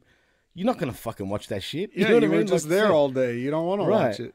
Yeah, it's totally understandable. So, and I did this at a certain level, and their level's above me in terms of what they experience, and they do that. Yeah, but when you bring those, I was on a weekly TV show, but it was a small local weekly TV show. So yes, I did wrestle on TV, but not to their level. Have I produced matches? Yes. I have agented matches before. Really? Was it a lot? No. Yes. No, not a lot, but some. So like I understand some of the stuff that goes into it, and I know what it's like for somebody to say, hey vet, this is your match or whatever, just give me a finish. And they leave the finish up to me. And I was like, okay. Things like that. Interesting. But not to their level, not to what they're doing up there. So like I could give you a picture, and I can try to extrapolate that into what must be a bigger production for them to go through. Yeah, but even I only know so much. So like when I come on here and I'm critical and I'm harsh, a lot of that is because I know my audience here, and I'm trying to entertain you and Chris, and I'm also trying to entertain everybody watching, because I know that if I bury people, they'll think it's funny. But I actually do have a lot more sympathy for a lot of the people that I criticize, because I understand what they're going through a lot of the times. I know that, man. And I would get mad. It sounds like I'm getting mad at them, but I'm not really mad at them, because how can I be mad at somebody for something they were never taught in the first place? Exactly. It's not really their fault per se. You know what I mean? No, you're right. You don't get mad at a baby for shitting itself. It hasn't learned to use the toilet yet. Fuck. Yeah, exactly. Yeah. No. So whatever. But now, unless otherwise noted, in which case, if somebody does something that they should know better, like, dude, like a Jericho, like you explained. Well, yeah, and even Jericho, I'm just like, look, I don't know Jericho's life, whatever, he can do what he wants, but I say funny things about him to express. I'm an entertainer still myself, so I've got the show to do. People need to understand that, right? But I'll give you an example of something where it's like, okay, you're dead to me, right? So. You're not going to hear me say anything nice about Brian Myers, because there was a match that he had. He had a ladder match with Bhupinder Gujjar, right? And there was a spot where he was supposed to take the ladder and just like drop it on him. And he just dropped, he threw the ladder down, and it hit him right across the bridge of the nose and broke his nose. Ooh, remember, this is the guy that calls himself the most professional wrestler, like as his gimmick, like that he knows what he's doing. This is Creative Pro co-founder Brian Myers here. Creative Pro, there you go. Dropping a ladder for a shoot on a guy's face. Now, that's not an accident. It wasn't? He didn't no, because he didn't. there was no way it could have been. That ladder didn't slip out of his hands. You're aiming the ladder. You're holding a ladder. A ladder's got things you can grab on. So if you want to hit the guy with the ladder, you could hit him in the chest, and then he can protect himself with his arms. And it's the visual, and the ladder makes the clanking noise. So you're hitting him with the ladder, but he's not really hurting him. But if you drop the ladder on the guy's face, you let the ladder go, you threw it. He threw the ladder down onto his face. Force. So you would have had to aim for his face. Shit. And you're not really taking care of the person that's trusting you right there. So he took total liberties. In right. Now, I know what an accident looks like, right? And so I really don't think that he did it maliciously, like, I'm going to fuck this kid up in a match. But it was careless, and it's the kind of carelessness I can't forgive. Right. So, and that's fair enough. So in those instances where I make it clear, like, I'm done with this guy and it's all bets are off, and I'll say whatever I want about him and not feel guilty about it. But when I'm talking shit about the righteous and stuff, like, I don't have nothing against those guys. No, you know? And you can tell, if he wants to be barefoot, go ahead. If you want to be fat and grab your suspenders a bunch of times, go ahead. That's fine. But like, it's all for entertainment's purposes. So. And I hope people understand that, because sometimes even I think, Chris and myself can be overly harsh. But it's not like Chris wants to get his shit in, Yeah, he enjoys writing his notes. I can tell. Yeah, he loves it. Of course. I mean, I'm not the note writer. I'm never the note writer. You know what I mean? But sometimes I do. Don't get me wrong. I will write notes. It just, I can't be bothered doing even more fucking work. It's hard enough, doing all this shit and watching this shit. On top of that, it takes a lot of time. But yeah, man, we don't mean to be malicious, because sometimes I think if wrestlers did hear us, they must think we're the biggest assholes, you know what I mean? Mm-hmm. And we're just a whole bunch of marks that fucking think they know what they're talking about. And, fuck. It's just entertainment purposes. I don't have a personal issue with people I don't know. We know our audience. We know our audience. Exactly. We know what our audience is, bloodthirsty, just like their audience. So. They fucking are. But true. Speaking of work, we've put in enough work here today, Jimmy. Yeah, let's take it. Chris ain't coming back, so we tried to pull time for him and vamp, but but we did talk about some interesting topics and everything. Absolutely. But I appreciate that too. I would ask you what would we gave a nice grade to Collision last week. What would you give it this week? I won't say an F, but a fucking E, vet. An E, ooh. An E. An E for friggin' no effort. That's what it felt like. This show was no effort at all. Like, for a go-home show. Like, seriously. To a fucking pay-per-view that has the word dream in it. And the effort they did put forth was very samey, because it was a lot of squash matches with then immediate promo in the ring right after. So it's like the same thing over and over again, a little repetitious. So yeah, I'm gonna give it. It's gonna be a D plus, or no, it's gonna be a straight D. And Straight all D. of that, everything goes to Juice and Andrade's match to open it. And after that, I lost interest. So. It's weird, bro. It's a weird show, man. Yeah. What we got? Aaron says, Vet and Jimmy, thank you very much for your time. Great show, and have a great week. No, thank you, Aaron, for tuning in. Thank you. And thank you to everyone. What up, Lab Rat? What up, my Crab Cats? Vet, it's getting over. The Crab Cats is getting over. But thank you to everyone in the chat. Did you see that random match that they... First of all... When they ran down the Wrestle Dream card, and I'm looking at this whole thing, I'm like, man, we'll get to find out exactly what Antonio Inoki thinks, because we're all going to die of old age by the time it's over. So we can ask him personally. Jesus, but he'd be rolling in his grave if you'll see this shit. Right, I know. The best way to honor him is Julia Harper's Chris Statlander. I think that's the number one thing he would be excited to see. But I did notice that there was a random match. It was like Satoshi Kojima and Keith Lee and Ember, not Ember, Athena and Billy Starks. I was like, what? Oh, shit. That's a hell of a 4-person mixed tag team. Wait, it was a mixed tag match? No, I never noticed that shit. Dude, it's an 8-person mixed tag. So I was like, you know what? Look it up on your own time. And while you're looking stuff up, Jimmy, where can the people look you up? Oh, well, you can look me up on the X at DJ MassFX, and you can also look at us up at what's it called, the PWC Network. But like and subscribe right here on channelattitude.com. With $5, not only do you get the realest talk in professional wrestling, but you get the best talk in professional wrestling. Also, HaminMediaGroup.podbean.com for all our affiliate shows, and the PWCNetwork.podbean.com for all the rest of our shows. And that's a wrap from me, Vet. So tell them where they can find you, man. Well, you can find me at Opinion Haver on all your favorite social media platforms, including Twitch, which I'll be in just a few minutes as soon as we wrap up here. And twitch.tv/OpinionHaver, where you can watch me play spooky games all throughout the month of October. So if you like scary stuff, then join me there, and we can talk more about how much Collision deserves a bad letter grade. And you can find me you'll be able to find me tomorrow night, Monday, as we record this, 6:30 p.m. Pacific, 9:30 p.m. Eastern, live for the Impact Attack with Brandon, where we will run down the latest episode and anything else that's going on in wrestling.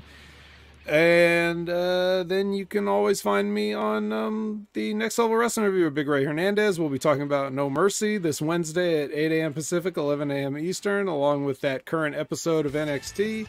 And it's going to be a lot of fun there. And then we've got, of course, Wrestling with Rip Rogers every Concrete Friday at noon, except for any other time, like this week when it was Thursday, and so many other...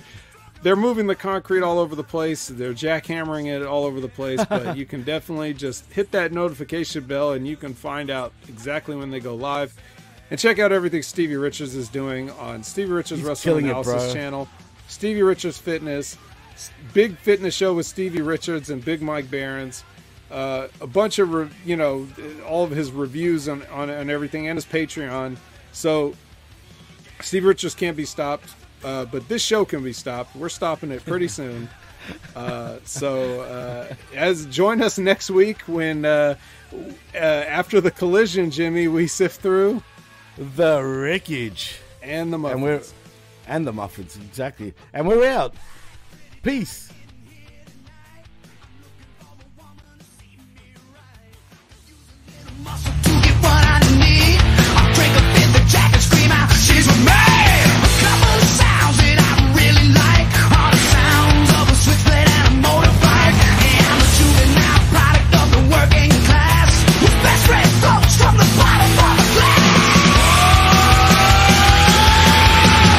Don't give us none of your aggravation. We're hiding with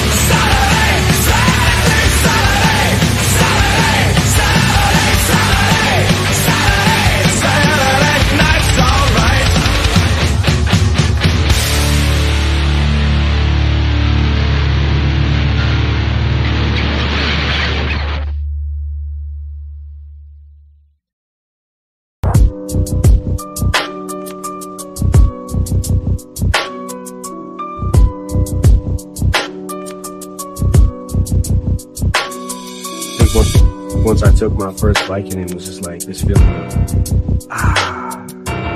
everything was not only mellow, but didn't feel any pain. It just didn't, it just kind of numbed things. I don't know at what point exactly it started to be a problem. I just remember liking it more and more. People tried to tell me that I had a problem. I would say, get that fucking person out of here. I can't believe they said that shit to me. They know nothing about my fucking life. Are they out of their fucking mind? I'm not out there shooting heroin. I'm not out there fucking, putting coke up my nose. I'm not smoking crack. You're struggling with the argument of, do you have a problem or do you not have a problem? Can you control it or can you not? And I literally thought I could control it. You're taking things that people are giving you that you don't even know what the fuck they are. They look like a pill, and they're shaped like something that you take, so you take it. Xanax, Valium, tomato. You know what I mean? It's the same thing. It's all in the same family. Fuck it, take it. Had I have got to the hospital about 2 hours later, I would have died. My organs were shutting down. My liver, kidneys, everything. They were going to have to put me on dialysis. They didn't think I was going to make it. My bottom was going to be death. Within a month, I had relapsed and shot right back up to the same amount of pills I was taking. And I was walking around my house and thinking every single day, like, I'm going to fucking die. Like, I'm looking at my kids and I need to be here with this. Coming off of everything, I literally was up 24 hours a day for 3 weeks straight. And I mean, not sleeping, not even nodding off for a fucking minute. Like, I was literally just up, like, looking at the TV. I had to regain motor skills. I had to regain talking skills. It's been a learning process. Like, I'm growing. I just couldn't believe that anybody could ever be naturally happy and naturally function or be just enjoying life in general without being on something. So I would say that to anybody that it does get better, it does.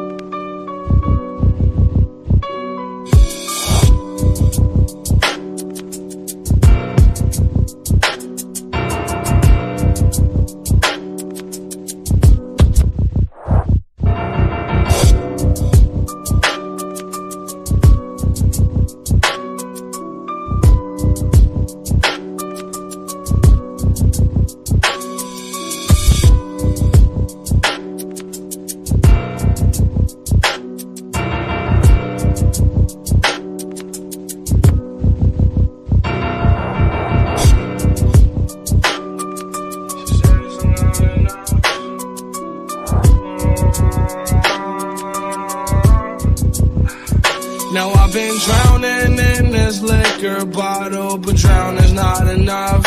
They tell me that I won't live to see tomorrow, but I don't give a fuck. I'm running out of patience, out of pleasure, and running out of luck. I'm really scared that we won't stay together. What if you run out of your love? You run out of your love. I hope you know if I said it, baby, I'm intent. Straight lovers, we ain't going to a friendship. Fell for you, I don't know how it happened.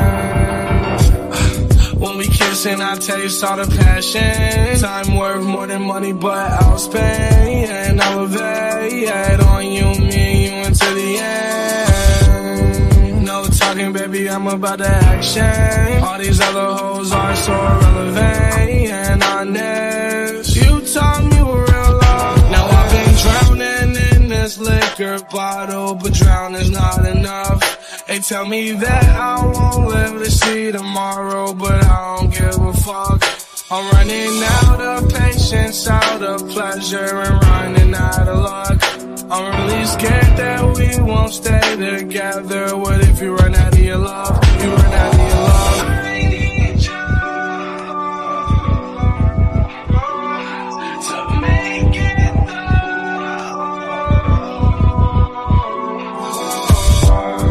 My bad for all of the stressful times that we had. I know you scared that I'm gon' relapse. I love that. Where the drugs at? You know that I love that. Let's go out tonight. Where the clubs at? Endless drugs. I remember dub sacks in my blunt. Now we sippin' wine, got a double cup. Yeah, that's codeine love. You fill me up like the drugs do. Ink on my brain like a tattoo. Glad we meet in high school.